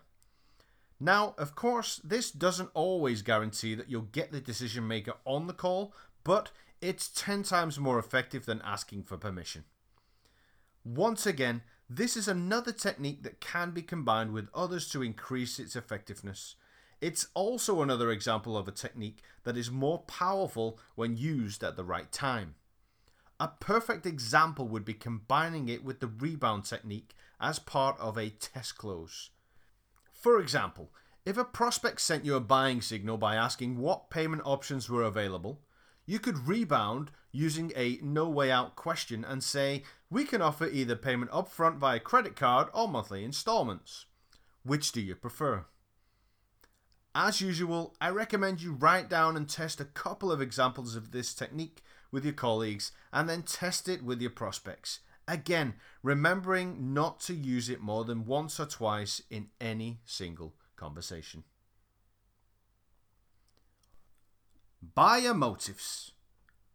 Before you can become a master of sales, you must understand the real reasons behind why people buy. You must also learn to uncover the emotional why behind those reasons. When I ask my students to define the word motive, they usually correctly describe it as your reason for doing something. What they forget to add, though, is that it can also be a reason for not doing something. Because you're either motivated to do something or you're not. There are two motives that drive people to make any decision in life: pain and pleasure. You're either driven by moving away from pain, moving towards pleasure, or a mixture of both. Now, it sounds simple enough, but the challenging part comes when you're working with a balance of both. You could be balancing pain versus pleasure, pain versus pain, or pain and pleasure versus pain, and so on. Now, regardless of how hard or easy a decision may be, there's always a motive behind why you choose to do what you do. Take, for example, what motivates you to put clothes on before leaving your home every morning. This decision is most likely highly driven by the avoidance of pain, which comes in the form of embarrassment or the chill on your privates. and when compared to the warmth and comfort of wearing clothes, the naked option stands little chance of winning. Just think about any time in the past where you had a decision to make. It could have been moving to another country, stripping down to your shorts or bikini in front of a group of strangers on the first day of vacation, or quitting a job or something similar. I always like to use the example of stripping down to your shorts or bikini on the first day of vacation. If you're a pale, white, out-of-shape British person like me, then stripping down in front of a pool or beach full of strangers isn't always a simple decision. The classic scenario usually puts the painful embarrassment of showing your pale, white body against the pleasure of getting a beautiful golden tan. On most occasions, the pleasure wins, but it depends on the scenario. There are always other factors that can drive a decision one way or another. For example, if someone had a bad experience of being bullied in school when they got undressed, or if they had a large birthmark on their body or something, this could easily swing a decision so that the pain outweighs the pleasure. If you think about this from a biased perspective, it means every scenario is unique. It also means you need to stop thinking about your prospects like a contact at a company you want to close, and more like a unique individual. Believe it or not, your prospects don't make buying decisions because of what's in it for their company. They're driven by what's in it for themselves. The 3 stages of motive. It's important to understand that the motives of pain and pleasure can come in 3 stages: past, present, and potential. You could be dealing with a prospect who has experienced pain or pleasure either in the past or the present, or is thinking about what potential pain or pleasure could occur if they make a decision. Now, each one of these stages could easily outweigh the other, depending on the circumstances. But it's common that pain or pleasure in the present can be the most powerful. So let's go back to pale British me on the beach, for example. I'd say I have an average body, so my level of discomfort when taking off clothes is on the small scale. The same applies to the pleasure motive because I'm a married guy with 2 young kids. It's not very often I run around half naked showing off my tan, so my pain/pleasure motive are fairly evenly balanced. But when we look at this same scenario using the 3 stages of motive, the decision may start to get a little easier because I then balance the immediate pain in the present of taking my clothes off now against the potential pleasure of getting a nice tan in the future. This decision for me is usually always an evenly balanced one, and because I'm not ashamed of my body or too bothered about the opinion of others, I usually just strip off and jump in. But the second you added or changed the stage of motive, the decision could be entirely different. If I were a single guy in great shape, my motivation for getting a great tan would be much stronger, and I wouldn't even think about any pain. On the other hand, if I put on a lot of weight and felt ashamed of my body, I would keep on my clothes because the potential pain of the present would be much stronger than the potential pleasure. Now, believe it or not, this is what you're working with every time you deal with a prospect. Therefore, it's critical to get down to an emotional level of questioning with each prospect. Everyone has hidden pains and pleasures, and they might be the deciding factor behind whether or not your prospect says yes or no to your proposal. Questions to uncover motive. You need to overcome your fear of getting down to a personal level with your prospects to uncover their motives. This is because they're unlikely just to come out and start telling you about their past or present problems. Most salespeople use the strategy of asking opening questions like, "What is your current biggest challenge at the moment?" to uncover some pain. But like many other sales strategies, it's cliche and it's overused. 99% of salespeople end up talking to prospects about exactly the same challenges, giving you a chance to stand out by talking to them on a deeper level about their personal problems or goals. To get deeper, you'll need to begin using with what I like to call impact questions. You should integrate these questions into your overall questioning and qualifying strategy to ensure you not only uncover your prospect's needs, but discover just how serious those needs are. This will also help you save wasted time working on prospects who have a need but don't necessarily have the motivation to make a decision right now. There are two types of impact questions. There are general impact questions and there are personal impact questions. Once you've qualified a prospect enough to uncover that they have a basic need for your solution, you should then ask them a general impact question. General impact questions usually focus on the knock-on effect that something is having or will have on your prospect's department, website, or business. For example, if a prospect is having problems with high shopping cart abandonment rates, you could ask what impact that is having on their business. You should probably consider the position of your contact person before deciding what area to focus your impact question on. If you're dealing with the business owner of a small company, talk about the impact on the business. Alternatively, if you're dealing with a mid-level manager in a large corporation, focus on the impact on the department or team. Your prospect's answer to your impact question should give you a reliable indication of how much of a need they actually have. But you need to pay close attention, as usual, to the tone and choice of words in their response. If you sense urgency, remember to use closed-ended questions to highlight the pain or pleasure at stake before proceeding onto a personal impact question. By asking your prospect what impact the particular problem or potential pleasure could have on them personally in their role, you'll potentially take your conversation to an emotional level. If you're dealing with a prospect who has a real need, maybe you'll discover that they work 60-hour weeks for a boss who breathes down their neck all day, or maybe they're seeking a promotion and your solution could help them. I also find that if you're talking about pain, this can be the perfect time to ask what happens if this problem continues. You then need to shut up, let this question sink in, and wait silently for your prospect's response, no matter how long it takes.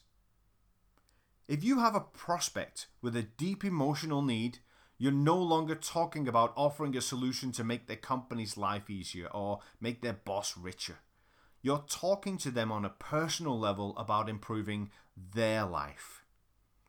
This is what will make you stand out from other salespeople, and this is what will have your contact person pushing your solution so hard you'd think they were the ones getting the commission from the sale. There are so many people stuck in jobs that they hate, and you'll never motivate them to invest in your solution if you do not tap into their personal motives.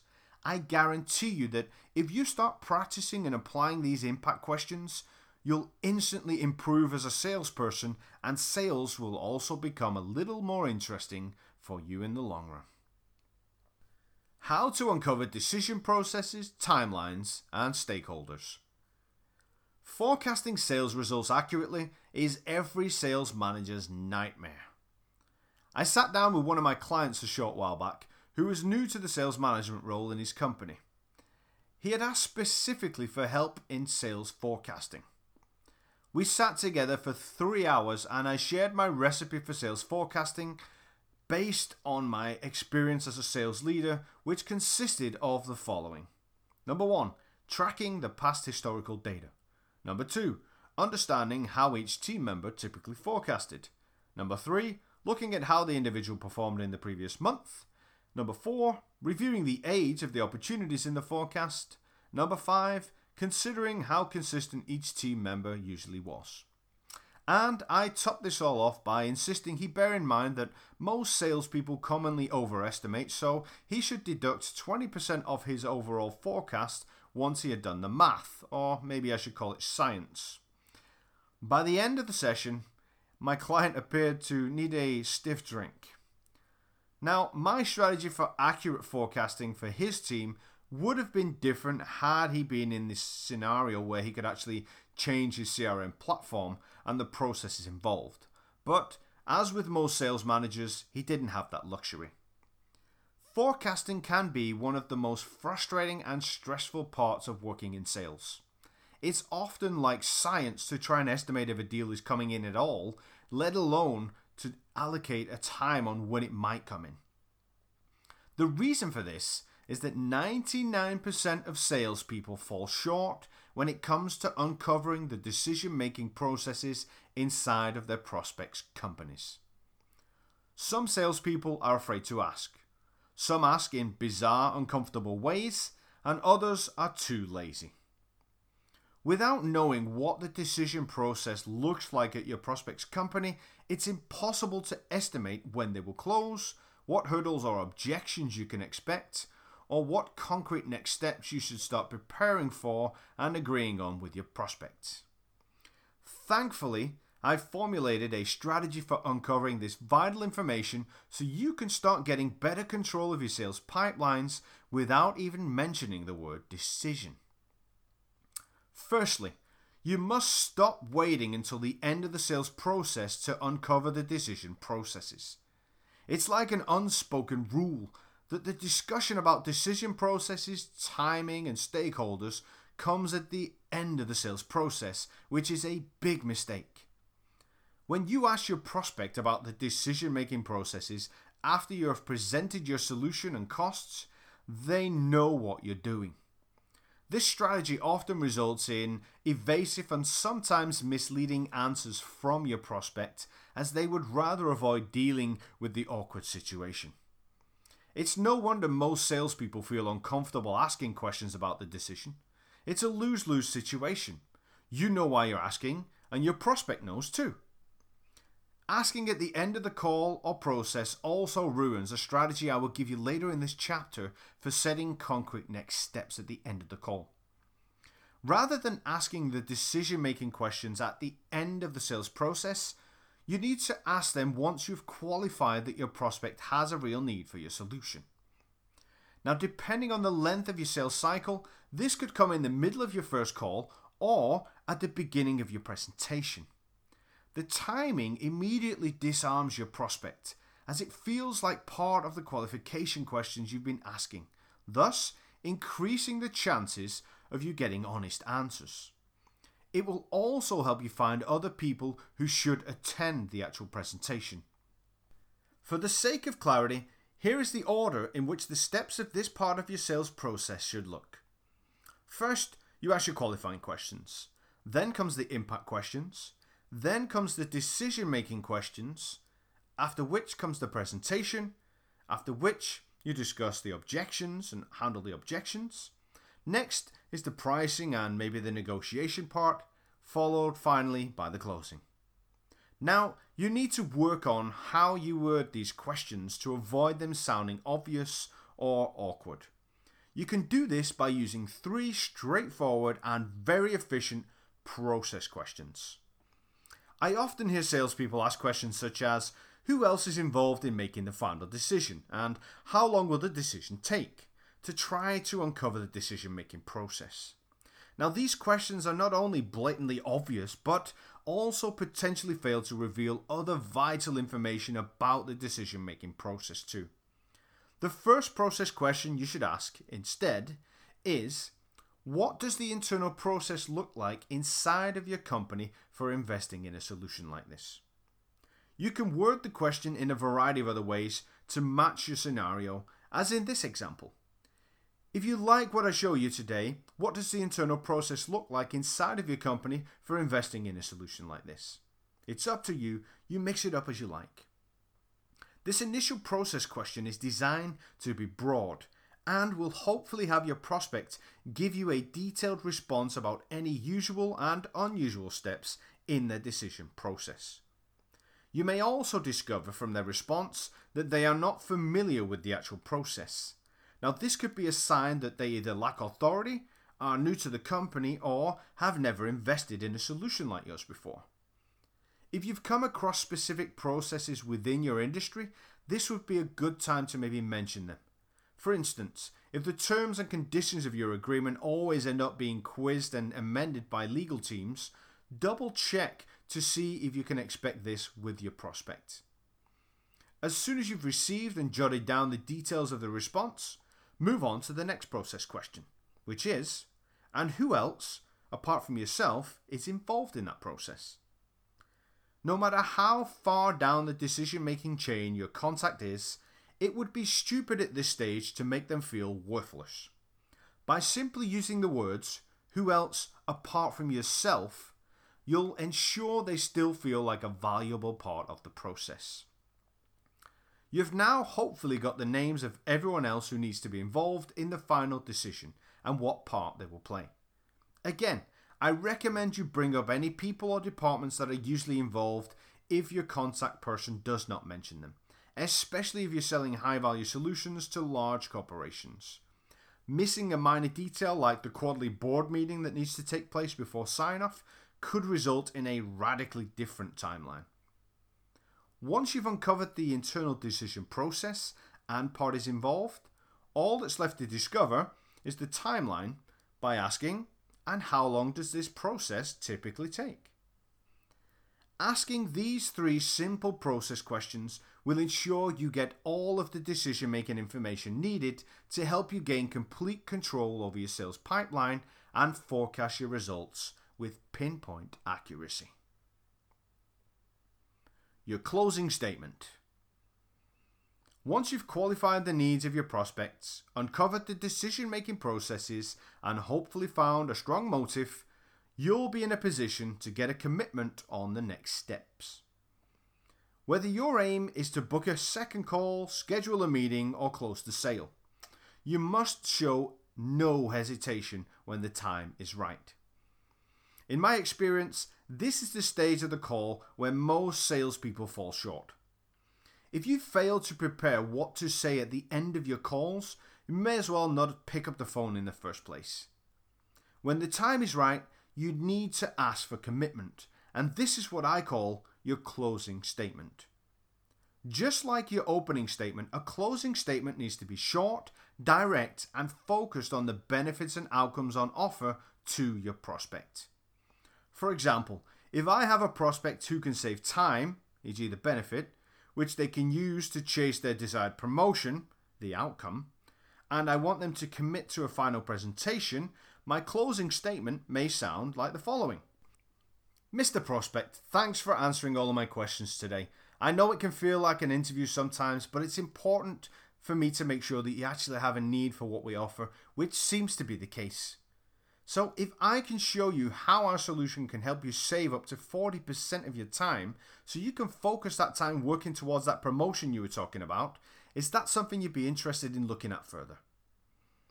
As usual, I will then apply sales silence and be quiet until the prospect responds, because he who speaks first loses. If you ask for any form of commitment and then interrupt your prospect before they answer, you'll potentially miss the opportunity and may never get it again. If there are 2 things I can teach you about closing, it's that silence is golden and that if you don't ask, you won't get. Concrete next steps. In my experience, most sales calls end with an agreement between the buyer and seller that one will send the other an email. Either the salesperson will email more information to the prospects, or the prospect will email or get back in touch with the salesperson. The salesperson will usually then either spend weeks trying to get back in contact with the prospect, or sit patiently wondering when they will hear from the prospect again. This is usually when the sales process dies. It's critical in sales to have both call structure and call control. And far too many salespeople worry about appearing to be pushy when asking for commitment on the next steps, and it results in the prospect taking complete control over what happens next and when. If this sounds familiar to you, it's time to take back that control. You need to stop asking weak questions such as, "When is best I call you back?" and start telling your prospect when you'll be calling them. You need to boss this part of the call if you want to stay in control of the sales process. You'll only succeed here if you're assertive. If you've done your job thoroughly enough, then dictating the next steps should be easy. I mentioned previously about an additional advantage of uncovering decision processes earlier in your calls, and this is where that benefit applies. If you've asked about how the decision process works, your prospect should have already told you most of the next steps. So all you need to do now is repeat those steps back to your prospect and add the rest. So an example might sound like this. So I guess the next steps then are that I'll send you an official proposal later today with a breakdown of the investment required.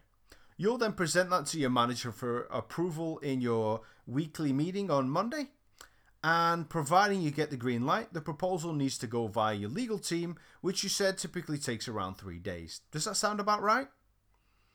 Assuming I get confirmation on this, I will then tell the prospect that I will call them on Tuesday of the following week to hopefully discuss start dates and onboarding.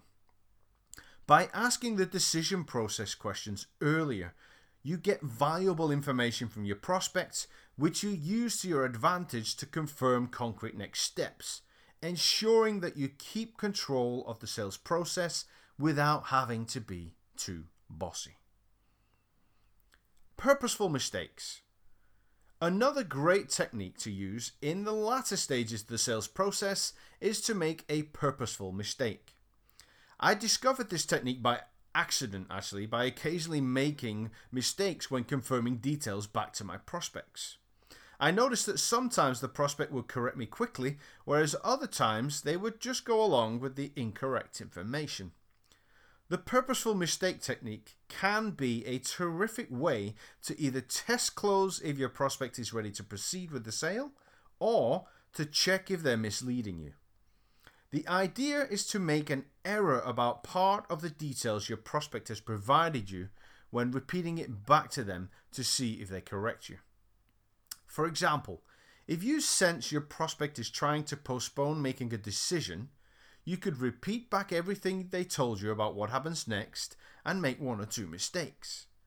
If they correct you, it's a good sign they're telling you the truth. If they do not, you should ask them to confirm again what value they see in your solution, or ask them what potential hurdles might be standing in the way of them investing in such a solution. A good example of using this technique as a test close is by confirming back dates or numbers incorrectly. If a prospect tells you they need a solution in place by the 1st of September, confirm this back to them later in the conversation as the 1st of October. If they say they need 20 users or licenses, confirm it back as 30. The ideal outcome of making these purposeful mistakes is that you take the prospect from a mindset of considering your solution to wanting it. Because if you can take a prospect from requesting a quote for 20 licenses to correcting you by saying they want 20 licenses, it's a powerful psychological effect. Another excellent example is to make a purposeful mistake in your official proposal for a client.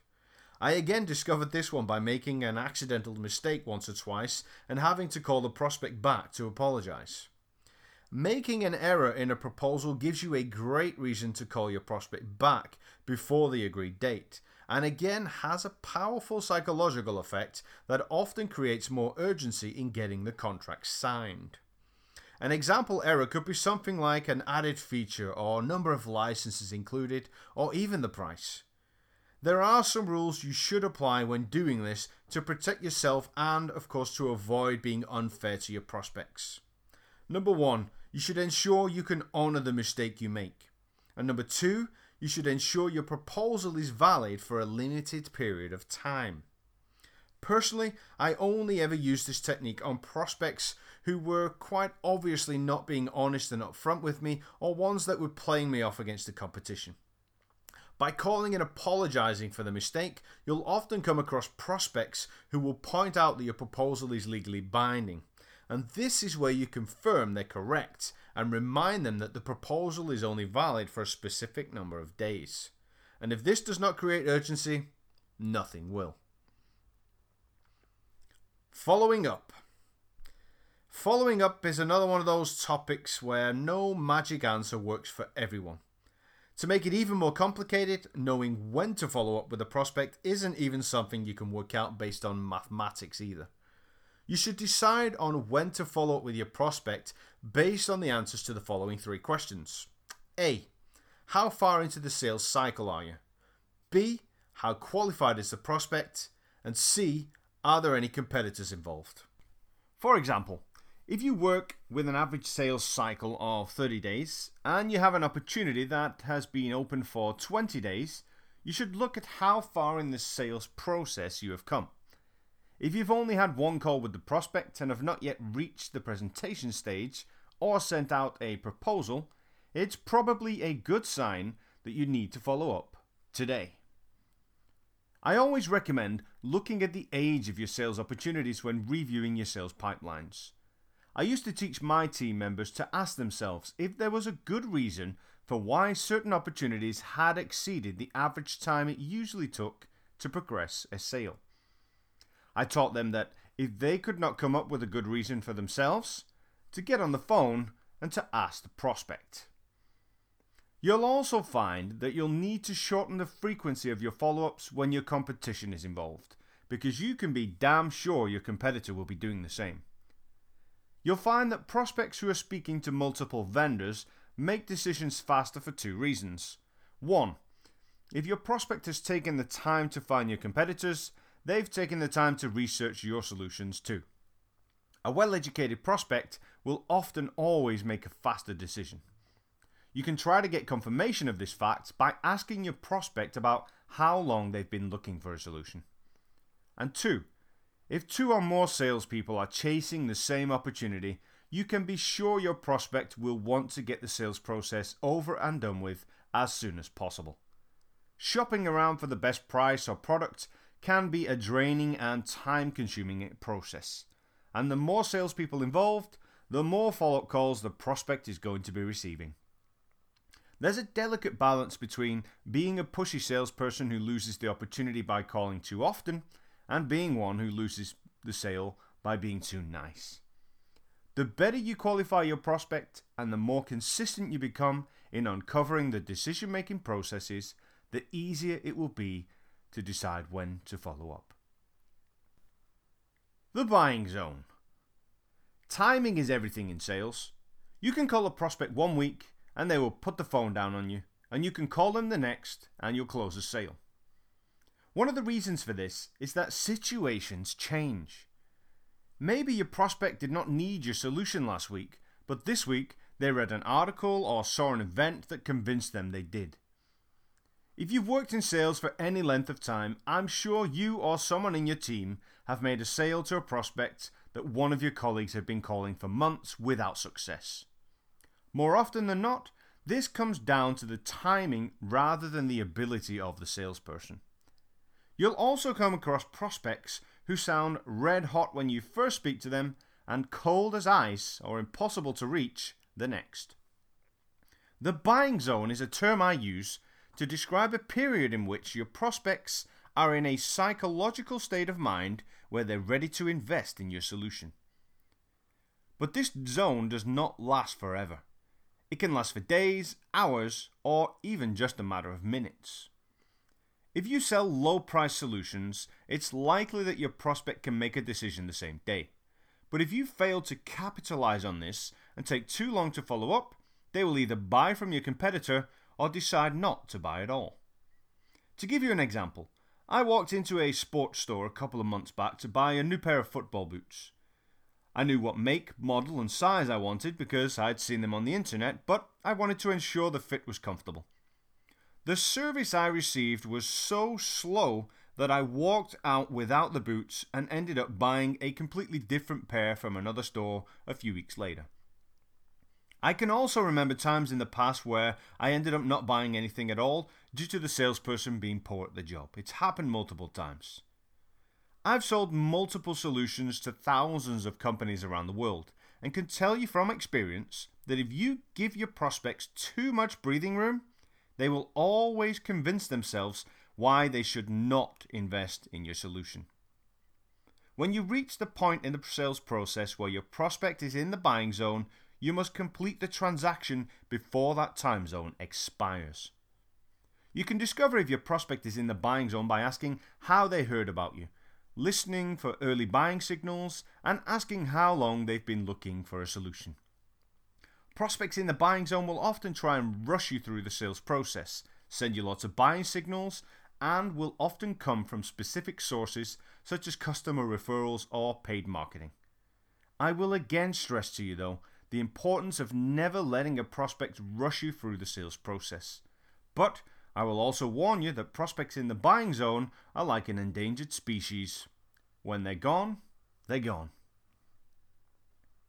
Contact roles. One of the most expensive mistakes you can make in sales is not to involve the key decision makers until the end of the sales process. If you take a contact with little influence in the final decision all the way through the sales process, you end up relying on them to sell your solution for you internally. To avoid this mistake, you must do 3 things. 1. Always collect or ask for the job title of your contact. 2. Always ask your contact who else is involved in the decision. 3. Get those people involved in the sales process before delivering your final presentation. There are typically 5 common roles that your contact will play.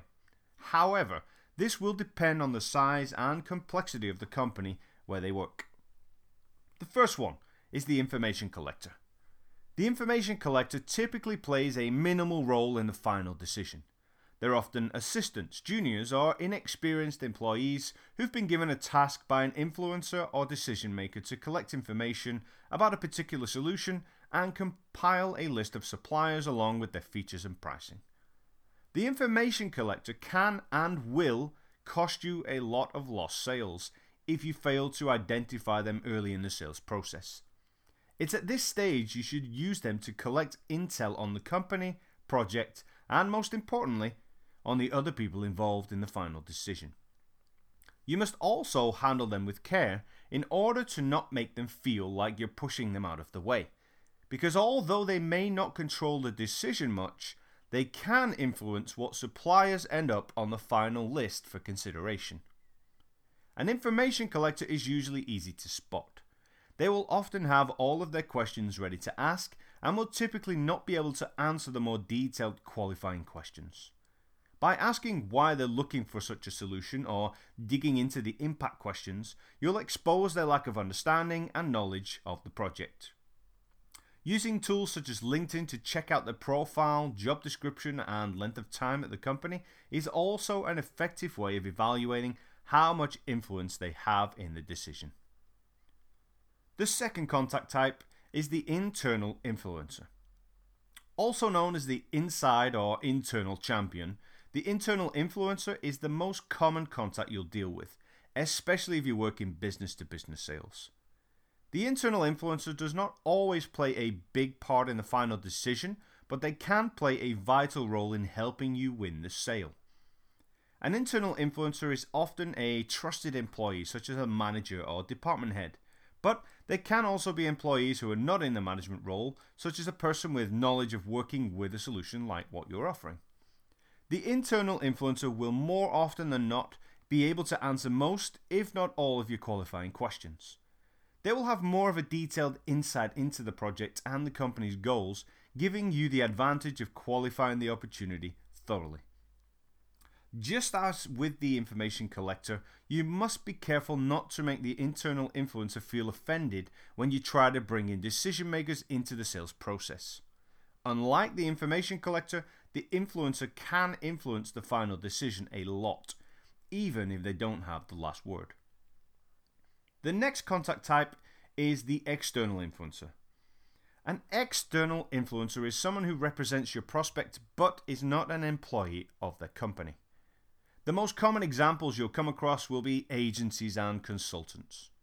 A large company may outsource purchases to an external influencer to save time and cut costs, whereas a small to medium-sized business may do it due to lack of resources. The number of businesses outsourcing work to external influencers has been on the rise for many years now, so it's important you learn how to work with this kind of contact and use them to your advantage. If you come across a prospect who works through an agency or a consultant, it's essential that you gain an understanding of the role they play. It's also important to build a healthy relationship with them, as they can often also introduce you to their other prospects. Just like the internal employee, the external influencer is often a trusted advisor. They might be paid to test products or conduct market research on suppliers of services. They could be a long-term supplier or could be hired because of their expertise in a specific field. Either way, if they're paid to do a job, they must be trusted and respected by the company hiring them. It would be wrong to assume that every agency or consultant is an influencer because some are nothing more than information collectors. You'll find that agencies or consultants who are paid to conduct research will be more than happy to pass on the details of the decision makers once they have done their work, whereas others may rely on a commission once the purchase is complete. External influencers can either feel like a brilliant help or a complete roadblock. There have been times where I've made the right choice in cutting out the middleman, and others where it's been a big mistake. The recommendation from my experience is to get to know exactly how the external influencer works. You need to know if the client pays them on a monthly retainer or if they get paid on a project-by-project basis. I also found that if you have or can create a reseller or partnership program that incentivizes the external influencer when the prospect chooses your solution, it can help quite a lot. The next contact role is someone who is part of the decision-making team. The contacts who are part of the decision-making team are those who can play a significant role in the decision but can't give the final yes. In an ideal situation, you'll get to present your solution to everyone involved in the decision-making process, but this is rarely the case. Some decision makers are control freaks who often become bottlenecks, whereas others trust their people more and do nothing but sign off on purchases over a certain limit. You should always treat every member of the decision-making team the same as you would treat the final decision maker, because they can often sign the paperwork without further approval. And the fifth and final contact role is, of course, the final decision maker. The final decision maker could be company CEO, managing director, financial director, or it could even be a board of directors who meet once a quarter to make a batch of decisions. As I mentioned earlier, the final decision maker may not know anything about the solution and may not look at anything other than the investment needed. You'll find decision makers inside of larger organizations have less interest in the details than those within smaller businesses. This is why it's important to uncover the decision processes and stakeholders as early as possible in your conversations. If you discover that the final decision maker will review the purchase at some level of detail, then you need to make sure they attend the final presentation to influence them as much as possible. The better you become at asking about and uncovering the roles of your contact, the more transparent the sales process will become to you, and the more you will learn about how organizations work. ATD. When I used to work as a sales leader, my team members would know what to do when I respond to their questions or complaints by yelling the letters ATD back at them. They knew that somewhere they had missed an important piece of information that gave the answer or response to their question, because they knew that ATD stood for attention to detail. Sales is a high-pressure and fast-paced profession. You're often running from meeting to meeting, responding to emails on the fly, and trying to rush through your call list to keep up with your workload and achieve your target. But when you rush, you can make mistakes and can miss the important detail that can cost a sale. Here's a few real examples of scenarios where I or my team members failed to pay attention to detail, resulting in varying consequences ranging from wasted time to lost sales. First one, I used to come into the office at 4 a.m. in the morning to call Australia from Europe earlier in my career, and I remember one week I found it absolutely impossible to reach people all week, only to find out that the time zones had changed in Australia the previous week, meaning everyone had already left for the day. Next one. I remember one of my sales team members was frustrated at the end of the month because she could not get a hold of their team's best opportunity. I reviewed the notes on the account and could see the contact person was on vacation for 3 weeks. Third one. I once lost a sales opportunity because the prospect surprised me at the last minute by going with the competitor. I later noticed I'd made a note after my first call with that prospect, and they'd told me that they'd been speaking with multiple suppliers, but I had forgotten. Next, I once had a team member needing to close just one final sale to hit her personal sales target and take us to team goal. She'd been trying to call and email the prospect all day without success and left the office feeling defeated. When I took 5 minutes to review the contact information, I realized the contact had a mobile number in his email signature. I called him, explained the situation, and we had the signed contract within the hour. These are just a few of the many simple mistakes you can make when you don't pay attention to detail. So next time you feel rushed or stressed and you're struggling with a certain situation, just whisper the letters ATD to yourself and think about what piece of information you could have missed that might have caused the problem. Objection handling. Throughout the sales process, you'll have to handle a variety of objections from your prospects. They'll tell you they're not interested, they're happy with what they have, your pricing is too high, your solution does not meet their standards, and so on. I find that most salespeople are poorly prepared for handling objections. They react defensively, drop their price, and go on an offensive pitch of features before they understand the objection. The most important thing to understand is that an objection is not a rejection. When a prospect objects, it's usually nothing more than a request for further information or clarification on something. But it can also just be because your timing is off. I love handling objections, and with the right understanding and strategy, you can too. But to do so, you must first have the following 3 components in your sales toolbox. First, you must have good product and industry knowledge.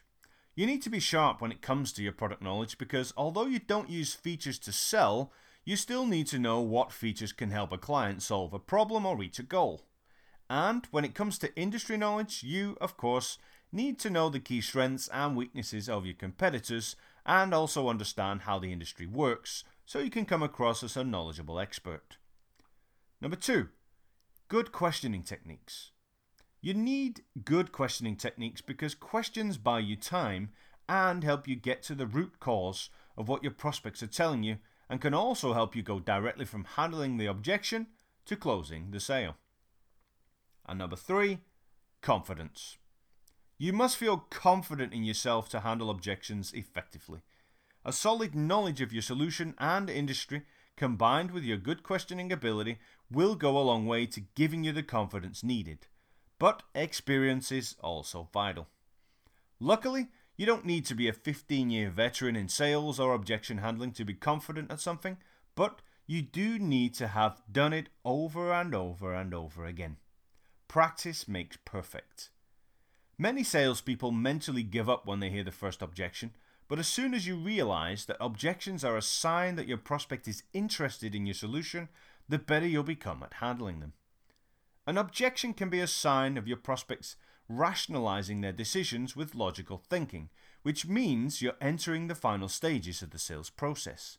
So it's important to stay calm, slow down if needed, and smoothly guide your prospect to sign on the dotted line. The 3 types of objections. I've discovered over time that objections come in 3 forms: smokescreens, real objections, and brick walls. The smokescreen is by far the most common objection you'll come across. It's a false objection used to disguise the real one. An example of a smokescreen is when a prospect says your solution costs too much or when they tell you they're not interested. The best way to quickly judge if you're dealing with a smokescreen is to ask yourself if there's a reason behind the objection. For example, the reason behind a prospect saying your solution costs too much could be that they don't have the budget. It could also be that they don't see the value. The same goes for when a prospect tells you they're not interested.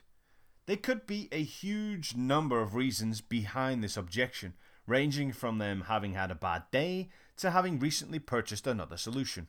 You just don't know. When you fail to spot a smokescreen, you end up wasting a lot of time and energy trying to overcome the wrong objection without coming any closer to making the sale. Another classic example of a potential smokescreen is when a seemingly hot prospect starts nitpicking at the small details of your solution, such as the features and functionality. You may find that despite your suggested workarounds, the prospect just claims it's not sufficient and walks away from the deal. In reality, there was probably another reason for why they did not go ahead with your solution. The most significant objections you must overcome are the real ones. Thankfully, there are a small number of real objections compared to smokescreens, so unless you offer a weak solution, you should be able to master overcoming all of them in a short space of time.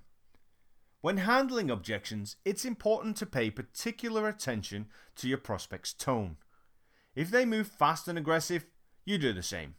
If they move slow and cautious, you move slow and cautious, remembering to speed up again when you've overcome the objection. Objections can relate to time, cost, service, features, and many other areas of your solution, which is why you need to master how to handle them accordingly, and why your product and market knowledge needs to be sharp. You'll also come across objections you cannot overcome. These are what I refer to as brick walls. An example of a brick wall objection would be if you worked in real estate and had a prospect who wanted to buy a house, but had no money and could not get credit from the bank. There would be very little you could do about this situation, and the likely outcome would be that the sale wouldn't happen. The best salespeople will always try to find workarounds to make a deal happen. However, it's important not to frustrate yourself with brick wall objections by trying too hard. You can try to find your way over, under, or around a brick wall objection, but do not waste your time and energy trying to break through it, unless it's worth a substantial amount.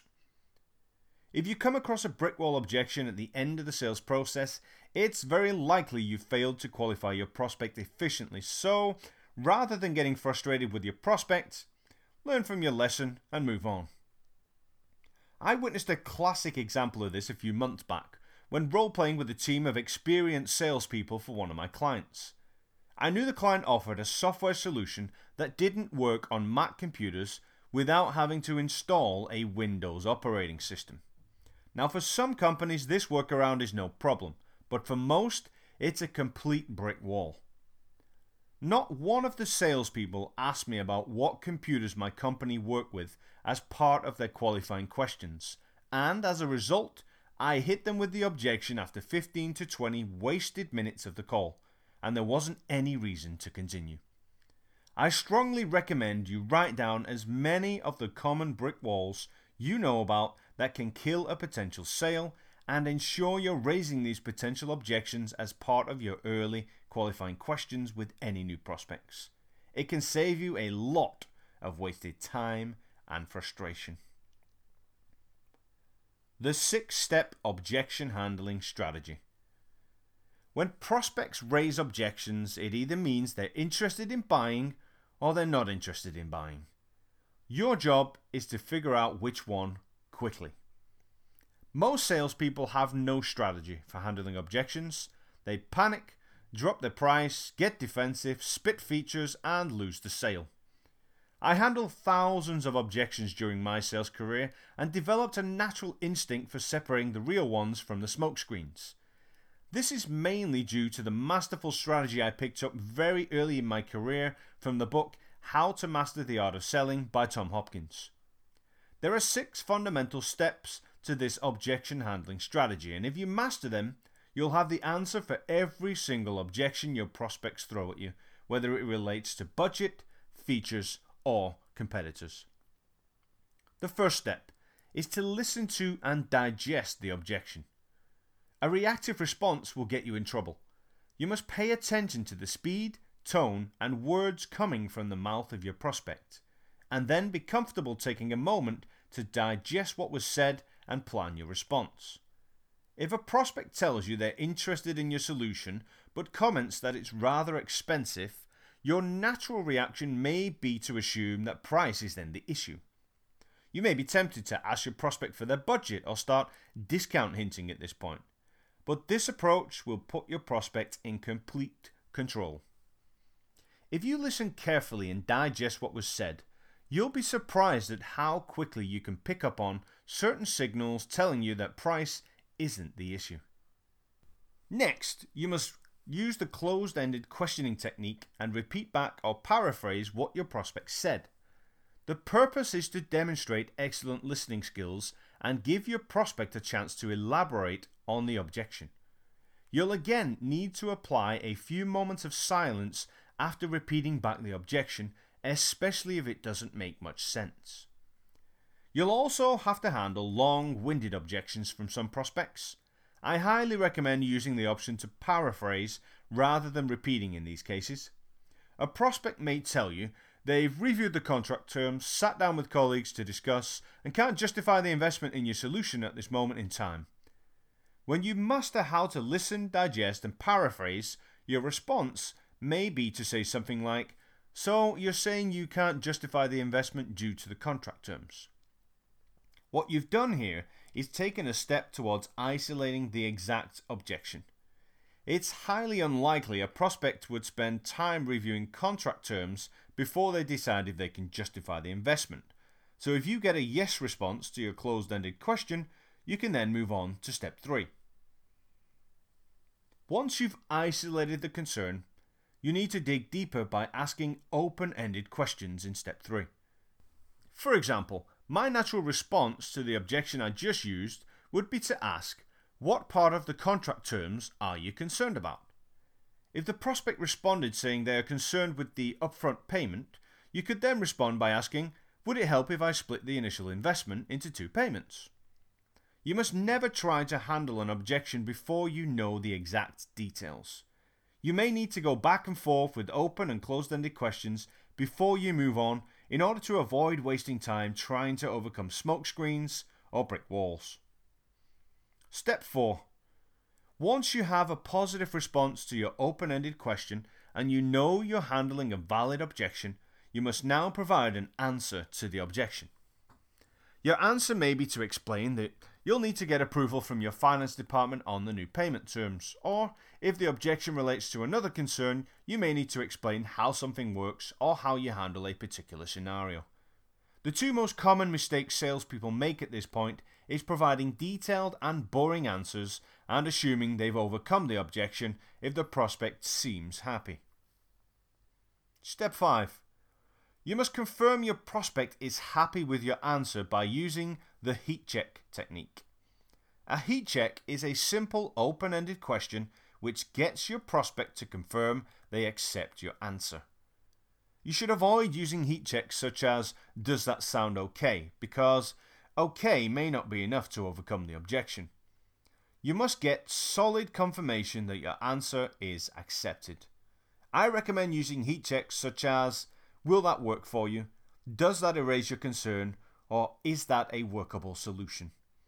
Depending on the nature of the objection, you may be able to use a test clause and get the prospect to accept your answer and give you a commitment at the same time. For example, when your prospect says upfront payment is an issue and you confirm you can check with finance to get installments approved, this gives you the perfect opportunity to try asking, "If I can get these new payment terms accepted, are you happy to go ahead?"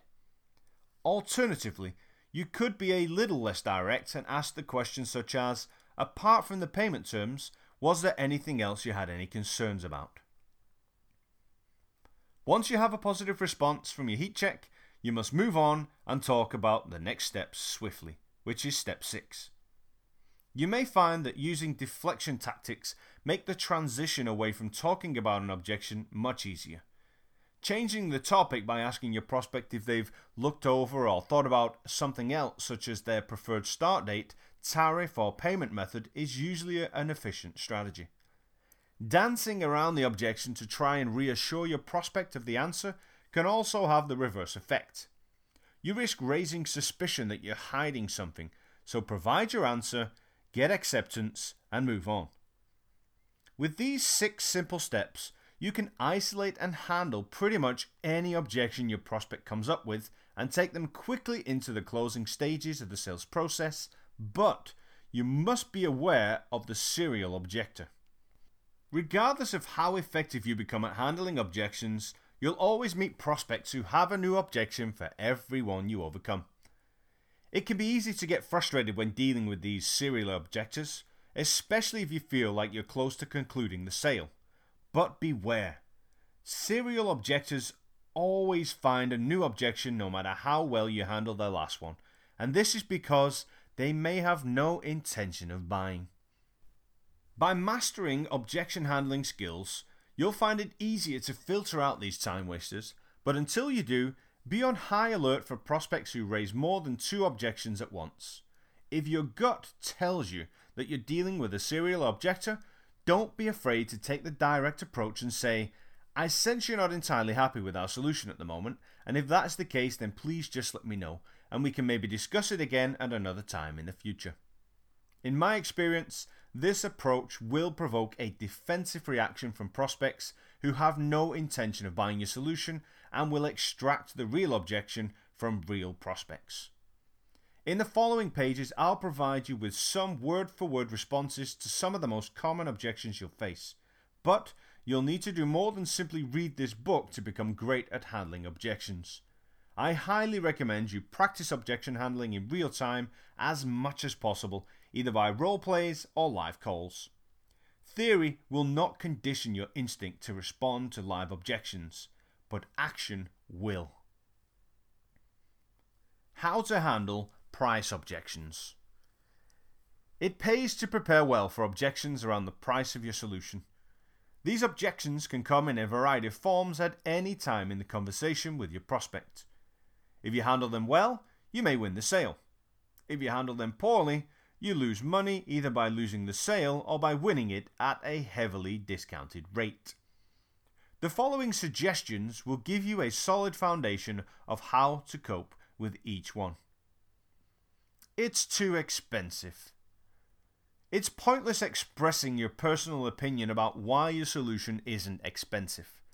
Your prospect doesn't care about your opinion. Repeat back and paraphrase the objection by saying, "So you think the solution costs too much?" And when your prospect confirms, you may be tempted to ask something like, "Compared to what?"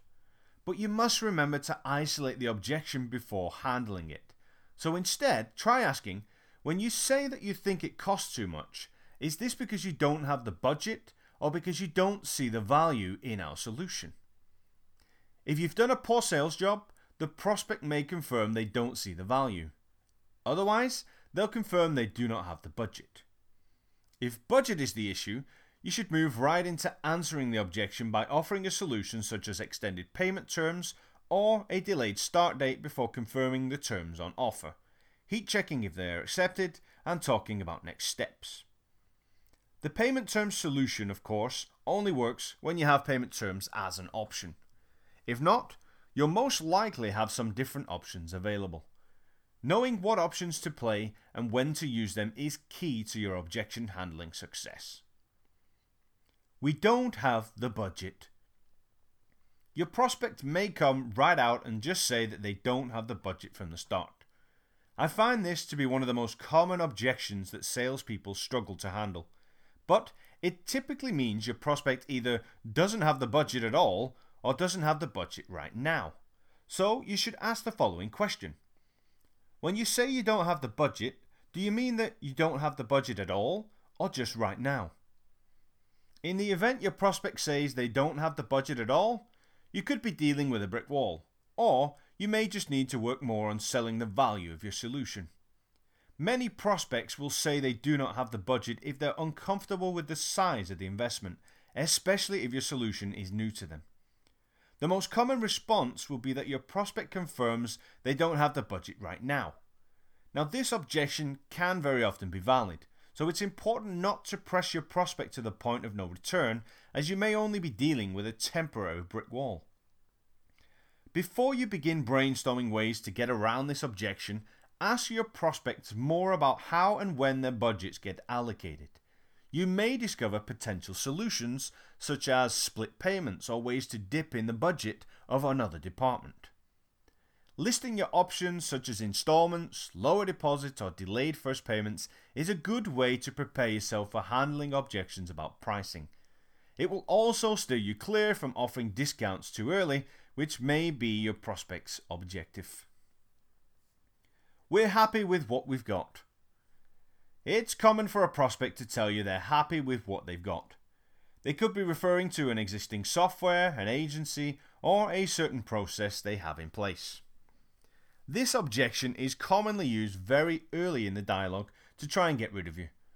It's essential that you don't get into objection handling mode so early in a conversation.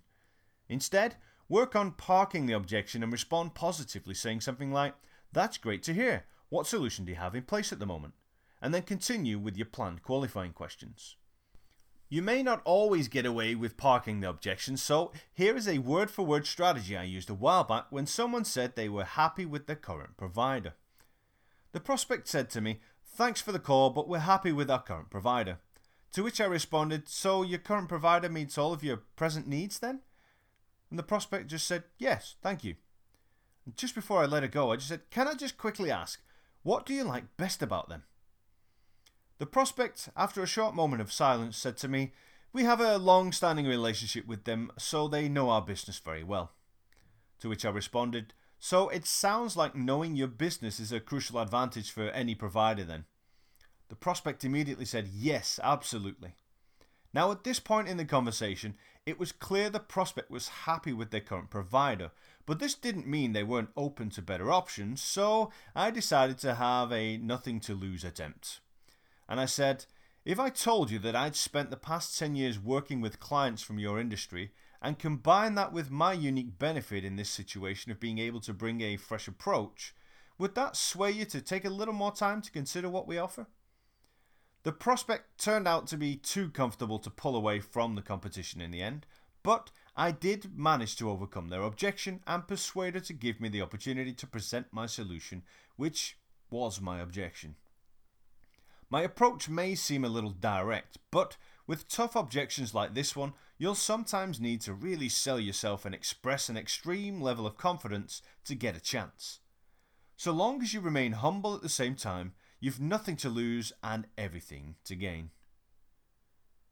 When and how to discuss pricing. When and how to approach the topic of pricing with your prospect varies depending upon the length of your sales cycles. If you work with cycles of less than 30 days, it's likely you'll discuss pricing in detail in your first or second dialogue. If you work in cycles that are longer than 30 days, you should avoid discussing pricing in detail until the second or third conversation. Regardless of when you plan to discuss pricing, your prospect will almost always ask about it before you're ready. When this happens, you must remember to use the price range strategy I mentioned earlier in the book to avoid discussing in further detail. Above all, there are 3 things you must do before discussing pricing in any detail with your prospect. You must know exactly what your prospect needs by qualifying them. You must present your value presentation and communicate the values. And you must convince yourself your solution can offer the prospect substantial value. If you fail to qualify your prospect thoroughly before discussing pricing, you leave yourself open to objections. Depending on how complex your solution is, you may also risk overloading your prospect with so many choices they can't make a decision. There are studies which prove that if you present someone with too many options, they're likely to either select the choice which is most comfortable or to avoid making a decision at all. Think about that. If you're trying to pull your prospect away from a competitor towards a new way of working, or maybe even to your highest price solution, what's the most comfortable decision they could make in those situations? It's definitely not switching suppliers, trying something new, or selecting the most expensive option, so be careful. If you sell a solution with too many options to choose from, you must add more qualifying questions to your list to make sure you're crystal clear on exactly which solution your prospect needs when it comes to discussing pricing. It's your job to choose and your prospect's job to decide. By investing more time in qualifying your prospect, you won't only know what value to focus on during your presentation, but you'll hopefully also be able to narrow your offer down to 1 or 2 choices when you discuss the final investment required.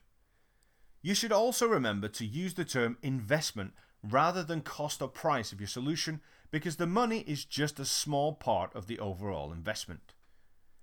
When presenting your recommended solution, it's important to mention all of the unique and valuable services included, such as free training and upgrades, a personal account manager, onboarding, support, etc.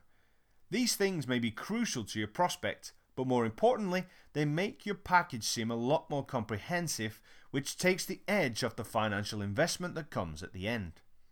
So in a nutshell, you must prepare the following process. 1. Know what solution you're going to offer to your prospect. 2. Tell your prospect what solution they need. Do not ask. And number 3. List every valuable extra included in the package. Number 4. Tell your prospect the financial investment required. And number 5. Ask them how that sounds by heat checking. And number 6. Shut up and remain silent until you get a response. Remember that the heat check followed by the silence is crucial at this part of the sales process. Whoever talks first loses. This is your only chance to get an honest response on how your prospect really feels about the required investment. So pay acute attention to every detail in their response, and remember that the same words can mean opposite things when said in a different tone. Coffee, no sugar please. Rather than enjoying the moment of silence after you ask your prospect for their thoughts on the investment, you may feel the urge to throw in a little sweetener to try and ensure they respond positively. But not everybody needs sugar in their coffee. You may feel the need to say something like, "But we're flexible," or "We might be able to offer a discount if you go ahead today." You may also say things like, "It would usually cost," before telling your prospect the financials. By adding sweeteners, you're sending a message to your prospect that you're either desperate for the sale, insecure about the price, or both.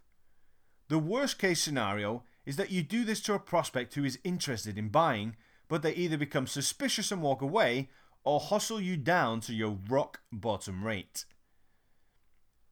If you have a habit of discount hinting too early in the sales process, your prospects will take advantage of you and your earnings potential will be limited. Not all prospects expect or ask for discounts. I guarantee that most don't have the cheek to even ask. But when they do ask, it's important to start closing if the timing is right. A prospect who asks, "Is that your best price?" either has an objection or is ready to buy and is starting the negotiation process with you. Your job is to figure out which one. I always like to respond with a rebound question such as, "What makes you ask?" because it puts the prospect on the spot and will often get you the truth.